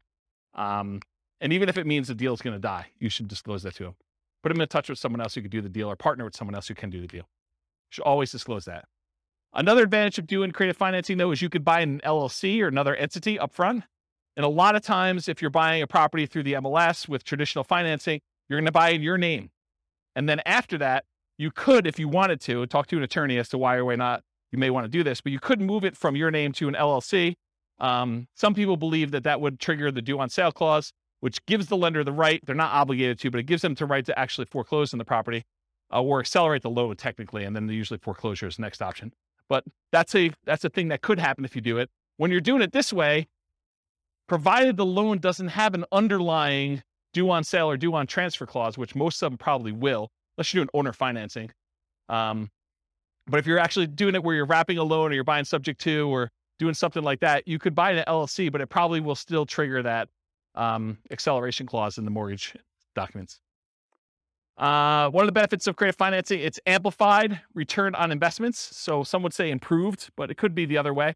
So if you're putting less into the deal, but you're still getting the same appreciation dollar amount benefit or the same debt pay down benefit or the same depreciation benefit, then your returns are amplified because you have less in the deal. And you could walk away. If things really, really got ugly, you could walk away from properties and do stuff. So see my warning the dangers and risks of real estate investing class. Well, if you're doing a lease option, you don't have to exercise your option. You could walk away in that case. Okay. I guess more continued benefits, self-directed IRA or self-directed 401k. In a lot of cases for doing those types of loans, you need to put down 30%, 35% in order to get those loans done. Sometimes even more. So if you're buying a property and you're doing it outside the MLS, you're doing creative financing, you can acquire properties with these self-directed products without having to put 30 or 35% down, which is a huge benefit. You can do partnerships without a credit partner. Remember the 3 roles of credit partners, 3 roles of partnerships. There's the deal maker, there's the credit partner who does the loans, then the cash partner. So you don't need the credit partner anymore if you're coming in and you're taking over a loan, or you're doing lease option, or you're doing owner financing. You don't need that person anymore. Could allow you to buy a property while waiting to qualify for more traditional purchase. So if you're in a situation where you had a bankruptcy and it's about to go away in a year, kind of roll off your credit report, and you're going to go buy a house then, well, this could be a way to jumpstart that. You could buy a property before that technically rolls off. You're fully recovered financially, but it's still on your record. Or maybe you need to increase your income for another year, or maybe you've got great income now, but you need 2 years of tax returns to do something like that. And most of the time when you do creative financing, you're using some type of creative financing exit. You're buying a property with a lease option, then you're selling it on a lease option to a tenant buyer within a year or 2 or 3 or 4 down the road. And so by doing that, a lot of times you avoid some of these big capital expense hits that you'd experience if you had the property for any prolonged period of time. The nature of the strategies you employ of getting in and getting out of a deal would eliminate some of those capital expense things on there. Does that make sense? Okay. All right, so here are the downsides, why you might not want to do these types of deals. It's a limited selection of properties, and I cannot overstate this enough. The number of deals you can buy creatively, that you can buy subject to, that you can buy on a lease option, that you can buy with owner financing, is very, very, very, very small compared to the number of properties you have a selection of from the MLS. So what tends to happen is you do all this marketing, you find deals where the seller is motivated enough to do a lease option or a subject to or wrap financing or some other type of creative deal. A lot of times there's something a little bit wacky about that property. If it was a regular property that you had to come up with 20% or 25% down to buy, a lot of times you wouldn't buy that. The only reason it's attractive to you is because it's creative financing. And you're like, man, I'm not sure I even want this property. I think that happens a lot. And so you need to make a decision as to whether you're going to spend a lot more on marketing and have a lot less deal flow, or if you're willing to take on kind of like, I don't know, instead of like an A-class property or an A-plus type property, maybe, and this is not like the A-class property where it's like good neighborhood. It's like, I'm sort of just grading them as overall investment, right? It's not like an A investment. It's more like a C minus. Yeah, I mean, so a lot of times it's that. Occasionally you'll come across something amazing. Like I bought my own personal residence that I lived in for many, many years subject to. And that was an awesome property. I lived there for, 13 years, more than that maybe. So a long time, but it was exceptional. It wasn't like that was what was coming down the pipeline every day. Okay. So buying traditionally, when you go and you're like, hey, look, I'm going to Nomad. One of the great things about Nomad is this low down payment, but you have the selection of the entire MLS. You get like wide choice. And in a market where you're not competing against 30 other offers, you have a good chance of buying a property, right? The one you want. So buying traditionally allows you to look at the best properties from the largest selection. Another way to think about this limited selection thing, I'm going to pause on this for a second and harp on it because it's important, because you may be getting creative deals where the price to rent ratio is not ideal, right? It's not one that you would otherwise buy as a rental because maybe the price is a little bit high for the amount of rent you could get. And you're thinking to yourself, man, this is not really a great rental. It's not something I would normally buy. Whereas in the MLS, you could choose that, right? You could decide, hey, look, I really want to optimize for income, or I want to optimize for appreciation, or I want to optimize for short-term rentals, or whatever you're trying to do. And you can make that decision. And because you have a wide selection, you have a much greater chance of finding that. Okay.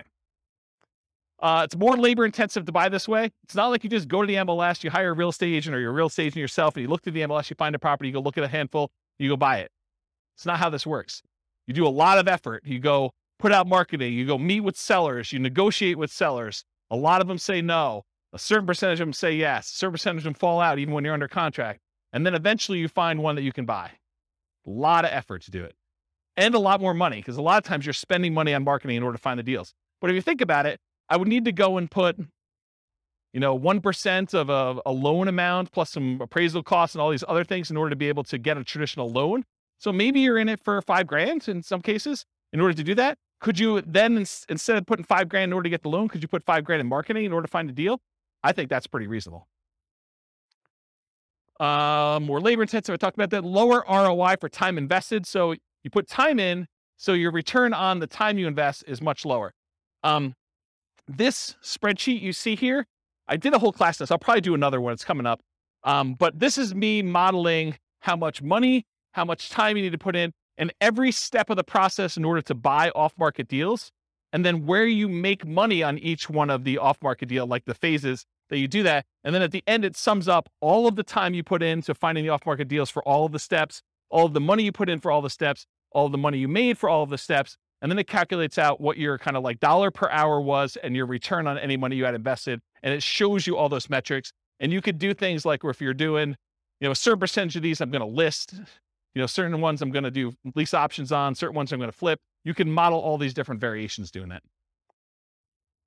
It is possible to structure them in ways that make them questionable. Don't do that. So don't go ahead and structure your deals such that the seller is going to end up with negative equity over a period of time, where maybe they have a interest-only loan and you're amortizing your loan to them.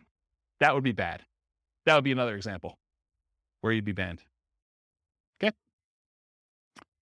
You are not your sellers. So you're thinking to yourself, James, why would somebody deed me their property and keep the loan in place? Or why would someone offer me a lease option? Or why would someone sell a property at a discount? Why don't they just do the fix up themselves and sell and get retail? Remember, you're not the seller. Okay. I wear Crocs with socks. Poor choice. You guys probably wouldn't do it, but I do, and I'm okay with it. Right? So just because the seller would do something and you wouldn't do something doesn't mean it's bad. Okay? Whether or not you would do something is not a reflection on what others would do. Just realize that. All right, why would sellers do creative financing? To solve a problem they have. If they have some type of issue where they need money and they need to get out of the house, they're ready to do a deal. They can't afford the house anymore. They've lost their job. They used to be a 2-income household. They got divorced. They can no longer afford the payments anymore. Maybe they just want out. They stopped making 2 mortgage payments. Maybe they met someone. Now they're in love. They want to move into one house. They have this other house. They can't afford 2 mortgage payments. So they just want to get out of the other one. And they're so in love, it doesn't matter. They're just like, look, just take over my mortgage payments. Negative emotions associated with the house. Like, they lived in the house, they got a divorce, and every time they turn around, they see their ex-spouse, and they can't deal with it anymore because it emotionally triggers them. So that would be another reason why they wouldn't do it. Or they lived in the house with their spouse, and their spouse passed away, or they lived in the house with their mother, and their mother passed away, or they grew up in the house, and their parents lived there, and both their parents passed away. There's all these emotional reasons why they may not want the house anymore. They need to access equity quickly and easily. Maybe they want to go invest in Twitter before Musk buys it or whatever they're doing. And they need all that money in order to do it. They're like, I don't care, because I'm gonna triple my money in Twitter or Bitcoin or Dogecoin or whatever it is, and they want to take all their money and do that. It could be a reason for them to want to get out. They don't want to manage it or maintain it anymore. Too much work, too much effort.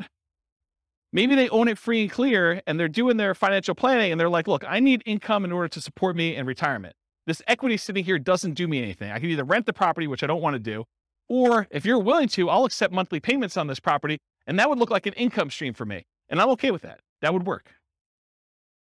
What would friends, families, or neighbors think? Their ego is too significantly tied up in what other people think, that they don't want to list their property and have nosy neighbors coming over and looking at their property. They would rather sell it to you and be done with it, and then you could deal with all that. To get their price, even if it means being flexible on terms. So there are some people that are like, I need $500,000. I told my brother-in-law that I was going to sell this thing for $500,000. I know it's only worth $450,000, but I got to get $500,000 because that's what I told him. You could structure a deal where you could overpay for a property. You have to get better terms, maybe a lower interest rate, in order to acquire the property that way, or a big balloon at the end. Okay? Why wouldn't sellers do creative financing? It's not a good solution for them. A lot of sellers are going to say, nope, this doesn't work for me. Okay? It's not a good solution for them. That's fine. Fear. The tenant trashing the place, not paying, calling with repairs in the middle of the night. What would friends, family, neighbors think? Unrealistic expectations. Tomorrow I'm going to get a cash offer for full price. I'm just waiting for it. My home is nicer than all the other ones on the block. I'm going to get top dollar. The other house down the street, it doesn't have views like mine do. Because in the winter, when the trees are in full bloom, I can sort of see through the tree that big rocky mountain figure thing, and that's amazing. That's my amazing view for like 3 months of the year, and that's my house is worth $25,000 more. Maybe. My agent is just not marketing it well enough, so I'll find another agent. I bought it for X, so if I were to sell, I would need to get X plus Y. Just some arbitrary math they've done in their head. I want 20% down, or I want 20% or more down. So maybe they're like unrealistic in what you are offering in terms of down payment. I put 20% down when I bought it, so you need to give me 20% down. That's how it always works. They need to, or are willing to wait for more traditional loan or cash transactions. It's another reason why they wouldn't do creative finance. Any questions on those? Sweet. All right, so these are the different ones we're going to cover owner financing first. Owner financing, what is it? Seller acts like the bank. The property must be free and clear. They cannot have a mortgage on it for it to be owner financing. What if they have a loan on it? It's a different type of strategy. It's probably either subject to or wrap financing in that case. You purchase the property. You and the seller agree on terms, the interest rate, the duration, the amount of the loan, the purchase price, if there are any payments on it, the balloon, and the amortization. The note and deed of trust or mortgage in some markets for the benefit of the seller. So this is what secures the property, secures your loan with the property. So in case you do not make the payments, the lender, in this case, the owner, can actually get the property back. You are the owner in this case. If you don't pay, the seller can foreclose. Now I don't have time to cover this, but there are some advanced strategies. I'll cover this when we do the creative financing things. Just remind me, or I hope I'll remind myself. You could do things like substitution of collateral. It's an advanced strategy where you have the ability to move the loan itself to another property. So you don't have to technically pay off the loan when you sell the property. Very, very complicated, advanced topic we'll cover another time. Key characteristics of owner finance or sellers. 1/3 of all homes are owned free and clear, according to the U.S. Census Bureau, or they could pay, or they could pay them off if they wanted you to do owner financing. So they may have a really low loan balance and like, yeah, I could pay off $50,000. It's not a big deal. Possible motivations. It's been for sale for a long period of time. The home is vacant. They're out of the area owners. Home is not being maintained. Those are kind of like the most common ones. They desire a hassle-free income stream, maybe, or they desire a return on their equity in some cases. Here are the benefits to a seller who's doing owner financing. Gets sold immediately. They have peace of mind. There is a marketing advantage to offering owner financing. So you'll attract more buyers of a very specific type if you offer owner financing when you're selling a property. They can get income from their property. They can convert stagnant equity to income producing equity. And it might be higher return than they get if they sold it and put it in bank or CDs, especially right now. And it changes the tax characteristics of the transaction for the seller. They don't get one big lump sum. They can spread out the income over time. So it changes how it's treated from a cash tax standpoint. Qualifications. So how do you know if you're qualified to do an owner financing loan? Well, you need to negotiate that with the seller because it varies. Some will want full credit income check like traditional bank qualification. Some will not. Some will want larger than 20% down payment. Some will consider with nothing down. It's all negotiable. Owner financing return on investment. Since these can be lower down payments, they can often amplify the ROI, return on investment, since down payments is the denominator. So it can make positively cash flowing properties have better, higher ROI. It can have negatively cash flowing properties have worse, lower ROI. It amplifies it. Since these can have lower than market interest rates, they can often improve cash flow and debt paydown.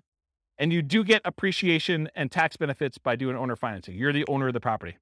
Some owner financing may have interest-only loans and some with balloons, which can improve cash flow but remove the benefit from debt paydown. So realize you could structure these lots of different ways. It's like the wild, wild west. All right, so that's owner financing. Wrap financing. The seller acts like the bank, but there is financing already in place that will remain in place. So they have that underlying loan. Like remember the example we used, that $50,000 loan, but you're buying it for $400,000. So they have to make part of their payment to the underlying financing. If they don't make that payment to the underlying financing, that lender can foreclose. That's problematic for you. The seller's new loan will wrap around the existing financing on the property. You purchase the property. You and the seller agree on terms, same as before. Sometimes it's dictated by the underlying terms, by the terms of the underlying loan, especially if that loan is really high. So, for example, if you're buying a $400,000 property and the underlying loan is $390,000, that's very different because now your terms need to very closely match that other one. Otherwise, the seller could go underwater and have negative equity. Okay.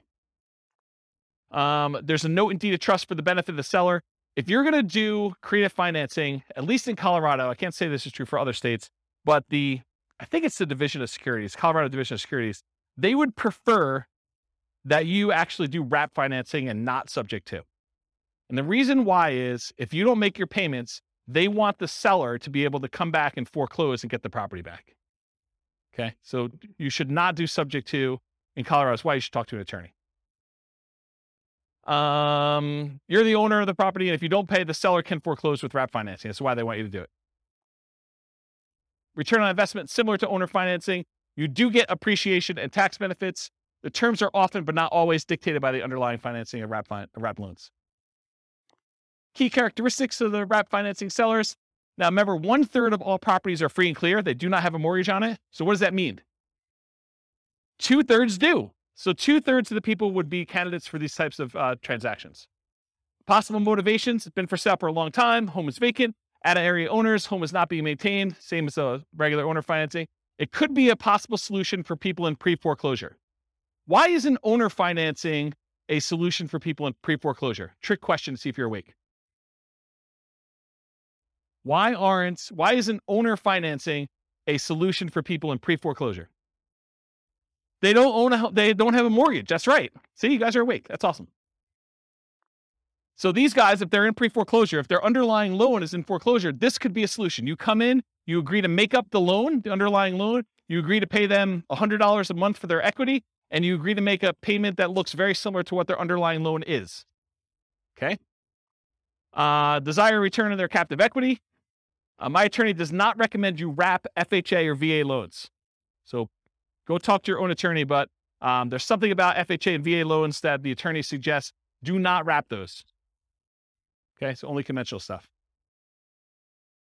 You may want to deliberately not market to them if you're trying to do wraps. If you're strategically trying to market to do wraps, you probably shouldn't do this. Concerns of wrap financing: you need to be concerned about the underlying loan is being paid on time. We talked about that. You make payments in 2 parts, one to the original underlying loan and one directly to the seller. So you could say, okay, with seller, I will go ahead and we'll do this deal. I'll make the payment directly to the underlying loan. Now, they may say, hey, look, I've been paying my mortgage forever. I'm always on time with my bills. I would rather make that payment. So you guys got to negotiate that. But you're like, hey, if they're not good with money, they may take the money and not pay the underlying loan because they don't care anymore. So it's a negotiation. You could make a payment to a third-party escrow service that will take your payment, make sure the underlying loan is being paid. Extra expense to do it that way. If the seller has great credit, their credit is still at risk if you don't pay that loan. In some rare situations, you may need to be concerned that the loan you have with the seller would pay down faster than the loan they have. So do the amortization tables for both and see if they cross. You don't want to do that. The qualifications for you to get a seller to do with this, it varies with each seller. Some will want full credit and income check like traditional bank. Some will not. Some will want larger than 20% down payment. Some don't care and will do it with nothing down. There's a wide range. It's all negotiated. All right, loan assumption. So you, with the permission of the lender, you go to the lender and you ask specifically for permission. You take over full responsibility for the loan on the property. You go to them, they transfer it to you. You are now responsible. You've talked to the lender and did this. It's different than subject to. Subject to, we'll talk about that in a little bit. When you do loan assumption, it shows up on your credit report. It's like you went and got a loan. You purchase the property, you and the existing lender agree on the terms. It's often the same as the original loan, although it can be renegotiated. It's often a fee is required to assume the loan, and often you must qualify to assume the loan. It's very rare now. I would say it's impossible now to find a loan that is non-qualifying assumable. Maybe it's possible you find like a really rogue one, but I mean, that'd be like someone losing their kangaroo in Horsetooth Mountain Park and you stumbling upon it accidentally. It's just not there, right? You don't see kangaroos in Horsetooth. All right, note and deed of trust for the benefit of the lender. So that's like to protect them. Often associated with seller financing in second position for their equity as well. So you could get the seller to agree to take back a second mortgage for a small payment to kind of deal with their extra equity. Because a lot of times you're buying these properties and the property's gone up in value and the loan is maybe paid down some. So the seller sometimes has extra equity and you might need to pay them a little bit on their equity on the property. You're the owner. If you don't pay, the lender can foreclose. The seller is often completely out of the picture. In some really rare cases, the seller may still have loan recourse where if you don't pay, the lender could then go back to the seller as a secondary kind of like make this right sort of thing. So that's a possibility. Loan assumption, similar to owner financing for return on investment, you do get appreciation and tax benefits. You're formally assuming the terms of the loan that you are assuming. So often like the ROI of traditional financing, the ROI could improve if you finance all or part of the down payment with the seller for their equity with the lender's permission. Make sure you disclose that you're doing a second mortgage if you're doing it. Any questions on that? Key characteristics of loan assumption sellers, they have a loan. Whoops. It often helps if the loan is assumable like FHA. Often requires that you owner occupy the property. So a lot of times they're not going to do this for a non-owner occupant unless it is a non-owner occupant to begin with, and they might. Make it much less attractive if you're looking to do this investment. So if it's not assumable, you need to try to convince the lender to allow you to assume it, even though it says it's not assumable, which is an uphill battle, saying it mildly. I've never seen them do that. It's possible you could go talk to a local lender and they're highly motivated to get this particular loan out of this person's name and have someone else take it over. But I don't know. It's like, good luck. Good luck with that one. Possible motivations, same as before. May desire a return on their captive equity. They may want a premium for an exceptionally good loan. With all these really good loans now, someone may say, hey, look, my loan's worth something. You can't get a 2% loan anymore. I know, and now they're 6%. So you're going to pay me a premium for this. And they have good reasons to say that, right? I mean, if you're doing that. And it may be worth it paying that. The qualifications to assume for non-qualifying assumable loans, there are no qualification standards. You qualify assumable loans, it's up to the lender, typically traditional lending criteria. So what you would have to do in order to qualify for a brand new loan is probably what you're going to need to do in order to qualify for this one. If the loan continues to have recourse against the seller after the assumption, the seller should have input on the qualification standards, and each seller is different, right? If they're still on the hook, they should be able to say. Seller's equity, often, especially in appreciating markets, a seller will have equity above the loan assumption. So expect to either pay the seller for their equity as a down payment and or as monthly payments over time. This often becomes the second position for seller financing, like a second loan. Watch out for negative cash flow, although it might still be worth pursuing for the loan that's good enough. Yeah, 22 on to the mic. Pass that back. Thank you. What's an example of a non-qualifying assumable loan? They don't exist anymore, but there used to be loans where you didn't even have to qualify. Someone could come in and just start making payments on that and say, I'm assuming it. And the bank used to be able to just say, I guess okay, because they have no say in it. That's what a non-qualifying assumable loan used to be, but they don't exist anymore. It's really hard to find them. You know, unless you create a loan, like a private loan to somebody, and it doesn't say like what the terms are for whether you can assume it or not, or you put in there that it's not qualifying, you know, you could do like a private loan where that happens, but I don't see them anymore. I think the last one was like 1987. And if they're 30-year loans, I mean, that would have been 2017 or 2007 when we would have saw the last one. Yeah. So I heard that there are some banks says if the house has 40-50% equity in there, and they can just take anyone to come in and assume the loan without checking their backgrounds, like credit score and stuff. Is that? I've you not heard of that. So if you find one of those, definitely reach out to me and let me know. Okay. But I've not seen it. Okay. Yeah. All right, cool. Types of loans to assume. So this is sort of like my internal checklist, or at least a discussion. I would prefer to take over fixed rate loans versus variable rate loans. Makes sense, right? I would prefer to take over fully amortizing loans versus loans that have balloons, because a balloon on a loan is you pay for 20 years, and then whatever your balance is at the 20-year point or whatever the time period is, then you have to pay the full thing at that point in full. So if you still owe $200,000, they're looking for $200,000 at one time. That's what a balloon is. Fully amortizing loan gets paid off over the duration of the loan. So over that 20-year, 30-year period, the whole thing gets paid off, so you end up with zero at the end. That's the difference between fully amortizing versus balloons.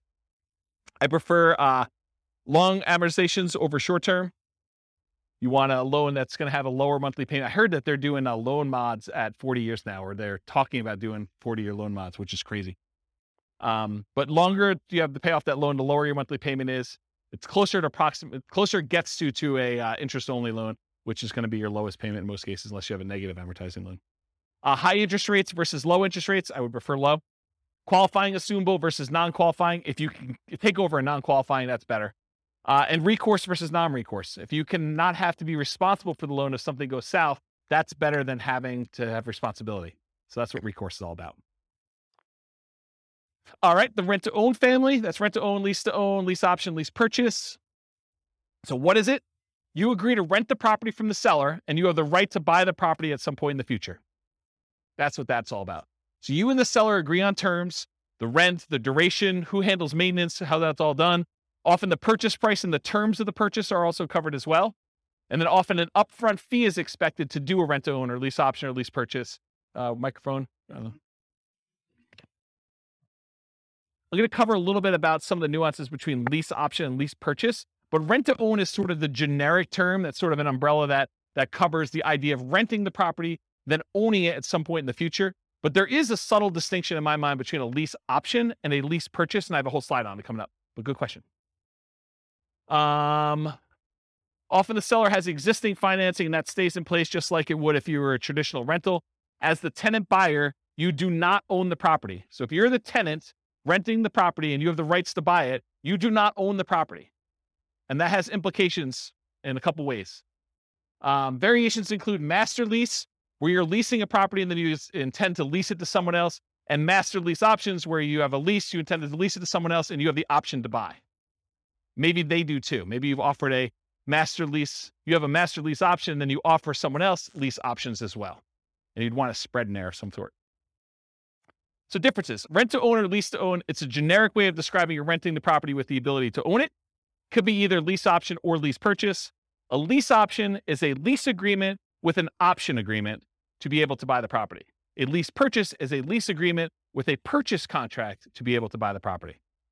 Further complicated when attorneys write it as an option and then include a contract that goes into effect once the option is exercised. So depending on who you have write your paperwork, they may say, this is a lease option. You don't have to do it. But when you do exercise your option, here's the contract we've already got written up with all the terms. So further gets a little bit confused and muddy, but I think of those as slightly different ways to say similar things. Okay.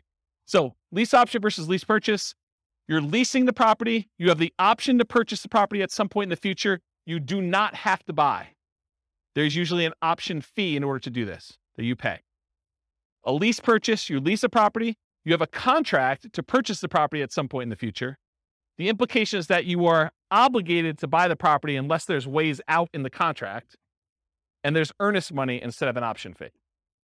Okay? So those are sort of the differences between the two. Any questions on that? Did that get your big? Okay. Did you have a question?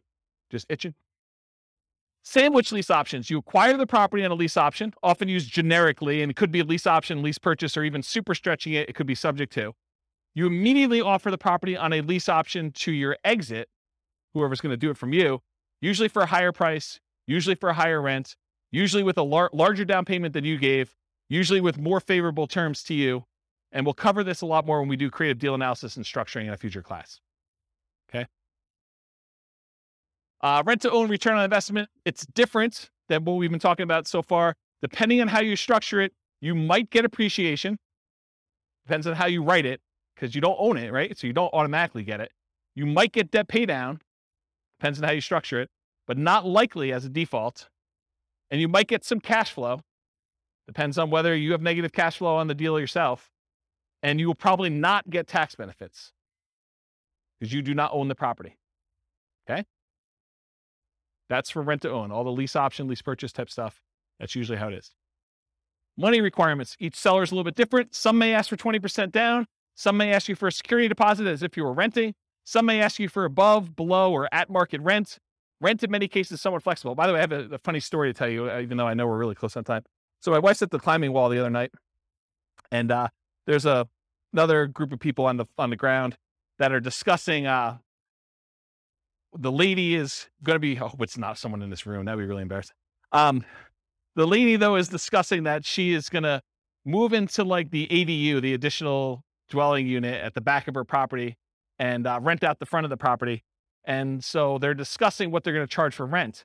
And the woman is insisting that she charge what her mortgage payment is, which is just random because it doesn't really matter where your mortgage payment is. It could be higher than what fair market rent is. It could be lower than what fair market rent is. But it goes to show you that the general public just says, I want to get what my mortgage payment is so that I don't have a mortgage on the property. And that's my kind of like price. So kind of interesting, right? Where was I? Rent in many cases somewhat flexible. Some may ask you for payment that you'd be making with a traditional loan, right? So they may like do the math and say, this is what I'd like to get. If you can't afford that payment, you're really saying I can't afford that home, right? If you're saying that doesn't work, I can't afford that, you're saying I can't afford this home. And we often say this to a tenant buyer when we're putting them in a property. If you can't afford what the payment's going to be on the property, you can't afford this home. You're not going to be able to afford what the payment's going to be if you go to the bank and get a loan on it. Then how are you ever going to go to the bank and get a loan on it and cash me out?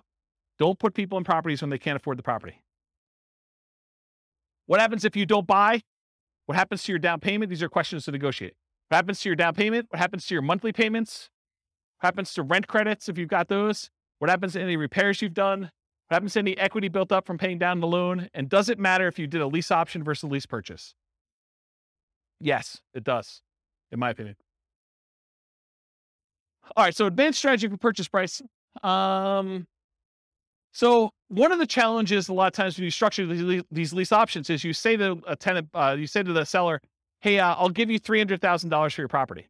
But when you pay down the loan, you don't get the benefit of that loan pay down because when they go and you close out the transaction, they're getting the difference.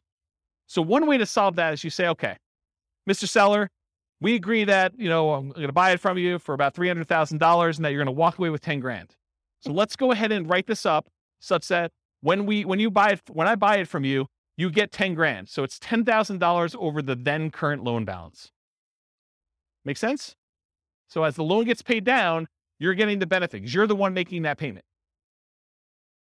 So typically a purchase price, for example, $300,000, the advanced strategy is to have a fixed profit for the seller. Example, $10,000 above current loan balance at time of closing. How much different is this? Well, debt pay down is significant. Amount each month increases as loan ages. The amount each month is higher, the lower the interest rate is. So depending on the year, what year it is in the loan, it could be $4,500 per year with a 4.5% loan on a $300,000 home. If you hold it for 3 years during your lease option, that's $13,500. That's pretty significant. All right. I got 2 more to cover, plus a little more. So contract for deed, what is this? The seller acts like the bank for a car loan, sort of like thing, right? Like that's the way to think about it. You do not get title for the property until you fulfill the terms of your agreement. Often there's financing already in place that will remain in place. You and the seller agree on terms. The seller remains the owner until you've completed the terms of your agreement. And if you don't pay the seller can evict you. It might be used when you're offering to owner finance your property for a buyer. So you might offer this to someone else. Contract for deed return on investment, it's different. Depending on how you structure it, you might get appreciation, you might get debt pay down, you might get some cash flow. You probably will not get tax benefits if you're the person acquiring the property using this strategy. Subject 2. Remember, in subject 2, the seller deeds you the property without explicit permission from the lender. Many believe, as I do, that the best practice is to disclose to the seller that there was a transfer of title. You should put them on notice. The loan remains in the name of the seller. The loan will not appear on your credit report because it's not in your name. It's different than loan assumption. It may be an additional note to the seller for some or all of their equity. Your return on investment, similar to owner financing, wraps, and loan assumption. Since these can be lower down payments, also amplifies that ROI as we've discussed before. All right, cover a couple last ones. Traditional buy and hold. So this is like, we've covered like all the creative financing ones. Now I'm going to cover some of those other ones kind of quickly. And I think most of them are one slide, so it should go pretty quickly. Traditional buy and hold, you got traditional financing, and a lot of times you're renting the property. You possibly sell at some point in the future, or you keep it forever. It's often limited to 10, 30-year fixed rate finance properties for non-commercial. So you're limited in how many you can do with this. So in order for you to scale, it's much harder for you to do this. You could do it with partners. You can rent to long-term tenants or short-term tenants like a vacation rental or something like that. So those are the things you could do, whichever way you want to do it. Nomad, we talked about this. It's like traditional buy and hold, except you owner-occupy the property. For it to be Nomad, you got to move in. You get owner-occupant financing. lower down payment, better interest rate that you can get for a non-owner occupant. You got to move into the property at least for the first year. That's what your lender requirements say when you sign to get your loan. This is where I'm getting this number from. So when you sit down and you sign for your owner occupant loan, you sign something that says, I agree to live in my property for a year. Okay. You get much better owner occupant financing. You can get more than 10 traditional loans since you're always buying a primary residence. So it can go beyond 10 if you need to.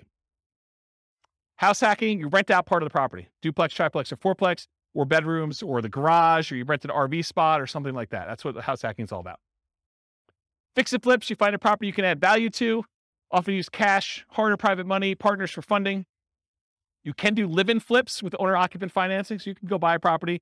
And there's even special loan programs, like there's a conventional, do you remember what's called conventional home ready, or so it's like a rehab loan that's conventional. Is it home ready? Is that what, there's some brand name for it. Just go ask your lender what the fix-up loan is for conventional. Or the FHA version is 203K. There's the FHA 203K loan where you put 3.5% down, and you can buy the property, plus they will loan you the money to do the fix-up on the property. You can't do it yourself. You have to hire contractors, but they'll loan you like 96.5% of that too. So you put 3.5% down of that. So it's a pretty interesting program if you're going to do it. So that's live-in flips with owner-occupant financing. You could do a 2-year slow flips for those trying not to pay capital gains, although the math with reasonable assumptions suggests waiting 2 years is letting the tax tail wag the dog or something like that. The idea being that if you're going to do that strategy and you're getting a big enough discount, you don't need to wait the 2 years. Just pay the taxes and do it. You'll make more money, a lot more money. Okay? The one with an extra R. It's similar to fix and flips. You got to find those properties that you could add value to. The acronym is buy, rehab, rent, refi, and the last R is repeat. You must get significant discounts or find an alternative way to add value. The cost of financing can significantly eat into your equity as you do this, because a lot of times you're using some type of hard money loan up front to do it.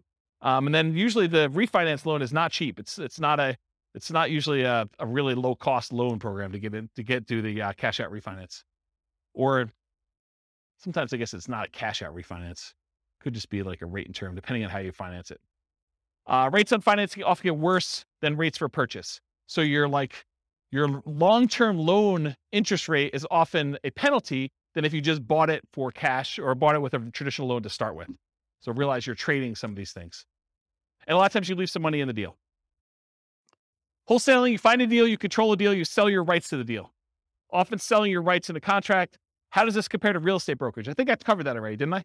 Okay, let's skip it. Wholesaling, selling wholesale properties, but closer to retail prices to retail, a lot of times owner-occupant buyers. So it's like wholesaling, except mom and dad are going to move in. Not your mom and dad, but some mom and dad with a family is going to move in. Right? They're going to do that instead of it to an investor. That option auction, we talked about that too. You find a property, you get an option on it. You market the property like crazy for a bid sale over a single weekend. You sell the property to the highest bidder using a round robin strategy. And then you make the difference between what you sell it for using your round robin thing and what you have it under contract for with your option. Short sales and foreclosures. We talked about what are short sales. We talked about foreclosures. Anyone not know after this point? Because I think I covered it twice, right? Okay, good. So we do those. Usually foreclosures are the auctions, either the county or the MLS after they've gone back to the bank. And short sales are usually from the MLS or for sale by owners. Real estate investment trust. They're basically that fund where people get together and they're buying big buildings, and you can become a cash investor in those. You buy them from your stockbroker. It's usually an all cash investment. You're not usually able to finance those that I'm aware of. And they're usually passive. Tax liens and deeds, it's county dependent. They vary, like what the interest rate you pay. Some you bid down the interest rate. Some you're getting a fixed interest rate. Some you have to wait. You have to wait a certain amount of time before you can foreclose. Some you can do stuff earlier. I mean, there's all sorts of variations. Every county's a little bit different. You pay back property taxes, take ownership in rare cases. A little side note, a little fact. This was the first real estate investing book I ever wrote. It was on tax liens and tax deeds. Kind of thing. I was buying some of those. I was like, hey, I bet you people would like to know how I'm doing these. And in some really rare cases, they don't actually pay off their lien, and you could take ownership of the property just for the amount you paid in taxes, plus some foreclosure filing fee type stuff. So it's sort of like the grand slam random home run that you occasionally get, really rare, but it's a way to boost your return and sometimes get a property. Not like that, no. Partnership syndication, you find deals in all the ways that we've discussed. You partner with others to assist with roles you're unable or unwilling to fulfill. Remember, there's the syndicator or the deal maker or the manager of the deal. There's a loan partner and then a money partner. You can have someone do one or more of those roles that you're not willing to do if you're kind of putting together partnerships or syndication. Or you could be one of the other roles if you want to get involved. You could be the money partner or the loan partner to do that. Okay, I got 2 slides left. I'm going to be good. Okay, so non-creative financing type stuff. So this is like the non-creative ones that we covered. Like we're not talking about owner financing and those types of things. So traditional buy and hold, including short-term rentals, that's where you typically do these more like traditional financing type things. Going to the bank and getting a loan. Nomad, you typically go to the bank, get a loan. House hacking, you typically go to the bank, get a loan. Fix and flips, a lot of times you're going to go get like some type of hard money loan or some type of bank product to do that, including live-in flips, 2-year slow flips, and partnership flips. If we're doing Burr and Burr, you're probably going to do more traditional financing. And then syndications and partnerships, you're going to do those. Okay. So these are like the non-creative financing type things. And then here are the miscellaneous ones where you're not really getting bank financing. Wholesaling, you're not really getting financing at all. In some cases, maybe you're getting, the dough for a day or transaction funding if you have to close in order to get your deal sold. And then if you're doing real estate brokerage, what's great about it is there's no financing, right? You get a seller to agree to let you sell their property. There's no financing you need. A really weird, twisted way, and it's not 100% correct, so don't say, James told me it's this. It's technically not, but one way to think about real estate brokerage is you have an option on a property. You've got a seller to say, hey, look, you have an option to help me sell this property, and I'm going to pay you a fee if you can find a buyer who's willing to pay this number, right? Isn't that sort of what it is? So, I don't know. Real estate brokerage is a pretty interesting way to do it. And you only have to do half the thing if you're doing that. If you're wholesaling, you can either find the buyer or find the seller and you still get paid. Wholesaling, you don't need any specific financing to do that. Option auction, you don't need to get a loan or do anything for that one. If you're buying at auctions, if you're auctioning off a property that you own, you don't need any financing to do that. But if you're going to go buy at an auction, it's usually cash. And then tax liens, tax deeds, sales, you're usually paying cash in order to get those. You're not really getting financing, and a REIT, you're not getting financing. All right, last slide, and I'll take questions. As if I haven't been taking questions all night. So which strategies might I consider if? And this is sort of to answer part of your question, Rob. But if I don't have a down payment, which strategies do you do if you don't have down payment, right? Like you start thinking to yourself, like, what could I do? Well, there's that real estate investing versus real estate entrepreneurship discussion we've sort of been hinting at or having. And that is, when you're a real estate investor, you're taking money, you're deploying it, and you're expecting to get a return on that. That's real estate investing. Real estate entrepreneurship is like you're going into the business of something related to real estate investing. You're either doing fix and flips, you're doing wholesaling, or you're being a real estate broker, but you're like trying to earn an income by being in or around the real estate business. But you're not taking capital and deploying it necessarily in order to do that. So if you don't have a down payment, those are sort of like the 2 ways to look at it. You're probably not doing real estate investing because you don't have money to do it. Or if you are, you're doing some type of like really low down payment option, right? So, but in order to do this real estate entrepreneurship, in the majority of cases, it's a sales and marketing skills type position where you have to get good at selling the seller in order to get a deal negotiated correctly. And then you have to go sell your tenant buyer in order to kind of get that out there. Or you got to go do, if you're doing wholesaling, you got to go find your sellers and your buyers. Or if you're doing, fix and flip, you got to go negotiate the deal and get the deal, and you got to manage contractors, and there's other stuff, there's skills that are doing that. And then we talked about getting rich fast in real estate versus getting rich slow in real estate, and they're both really slow in my opinion. I mean, you could hit a home run accidentally and make gazillion dollars on a deal, but it's really, really, really rare. In most cases, you're either doing the hustle, doing the work in order to do the work of real estate entrepreneurship and grinding it out to get money to then reinvest into long-term wealth building and cash flow, or you're just starting there and you got a job and you're using that money to deploy. So it's really just kind of that get rich slow. And then even if you're doing nothing down deals, you're able to go find a seller who's willing to say, look, I'll let you buy the property and I don't require any down payment. It would be stupid. And I'm using that word very deliberately, even though I know it's offensive, but it would be stupid for you to do these without reserves, especially if you're going to go get a seller to agree to do something creative with you, right? So technically, can you do it with no down payment? Yes. Can you do it with no money? No, probably not, right? You need reserves in order to do these types of deals. So that's what I've discussed, down payments, adequate cash reserves for doing that. But what strategies might you do if you have a temporary inability to qualify for a loan? Like you had a bankruptcy or a short sale or foreclosure, or the inability to document your income because you got a new job or new business or whatever it is. And you're like, look, I don't want to wait another 2 years. I'm doing amazing. And, it hasn't rolled off my credit far enough yet. Maybe you go do something creative when you know you can afford it. You got plenty of down payment, you got plenty of money. And this is just a solution for you to go acquire properties and do that. So I don't know, like those creative transactions are probably good ones to do for those where you can't get traditional stuff. Or maybe you bring in a partner of some sort. What if you need positive cash flow? What strategies you do for that? So like cash flow, you could say cash flow is like buying a property for a long-term buy and hold, and you're getting a little bit each month. But couldn't you, let me give you an example about this, and you tell me if this is cash flow to you. So you go out and you find a motivated seller, and the motivated seller agrees to do a wrap deal with you, where they're going to wrap their underlying loan and they're going to allow you to make payments on it. And you put a tenant buyer in the property where you're going to get higher than what you're paying to them. So it's going to be, maybe it's even break even. The amount you're paying to the seller is exactly break even with what your tenant buyer is paying you. And maybe you got a little tiny bit of option fee from the tenant buyer, which kind of covers some of your costs to acquire the deal. So you really got nothing in the deal. You're break-even cash flow on the deal. But 3 years later, the tenant buyer is going to actually go get a regular loan from a bank, and they're going to close out, and you're going to make $20,000. So if you think about it as a black box, maybe you put a little bit of money in, but that money kind of came back out really early on. And then 3 years later, at the end of the black box, there's $20,000 that pops out.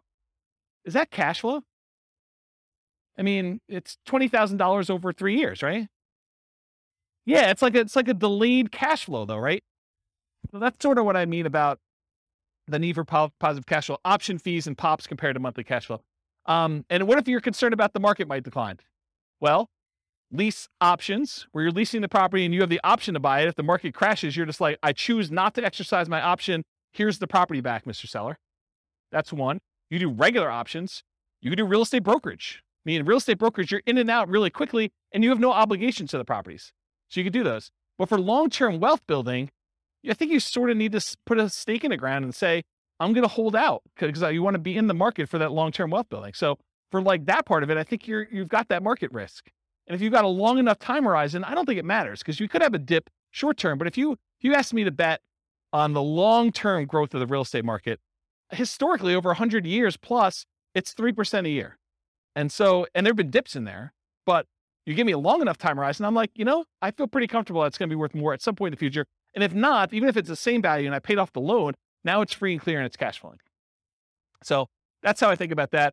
And if you want to buy in LLCs, if you're really hyper concerned about, asset protection and liability and risk and stuff like that, there are ones you could buy where you don't have to, move them to a LLC after you acquire them with traditional financing. You could buy subject to and buy in the LLC to begin with, or you could buy with a lease option and buy in an LLC to begin with. You could do owner financing and buy in an LLC to begin with. But those types of ones you can do where you're able to buy them in LLCs or with partners as well. All right. Any questions? I'm only 7 minutes over, but Rob, that's all on you. Any questions before we go? Wow, I put you guys out of it. You're like, holy crap. Oh, you have questions, Josh? Yeah. This is more like a comment here, James, Yeah. which is so what you're showing us today is great, man. I love this stuff, right? Yeah. But what's happened in the last 3 years is that there are new players that have come into this market where we have everything that we do is we buy ugly houses, guys, and fix and flippers and burrs and nomads and that.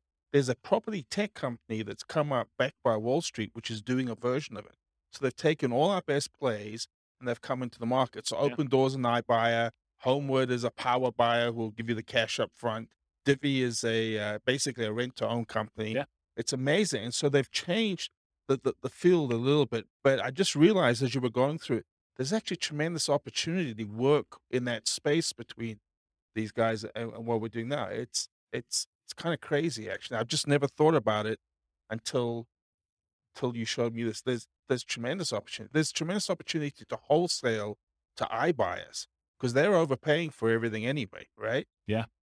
Yeah, I think the way I think about this is we used to live in a land of bliss. It didn't seem that way at the time, but we sort of had this really weird hidden monopoly on all these different options. And I think as Wall Street is coming to play and the the internet and availability of information, sites like BiggerPockets that have sort of made this available to a much larger group of people, I think you see this increase of competition, and you need to become niched, and you need to become specialized, and you need to serve people and find ways to add value, whatever that is. And I think there are fewer opportunities than we used to have in some ways, and there are more in others because now we have more insight into the market, where before it was hard to find these deals and to let people know that you were around and doing stuff.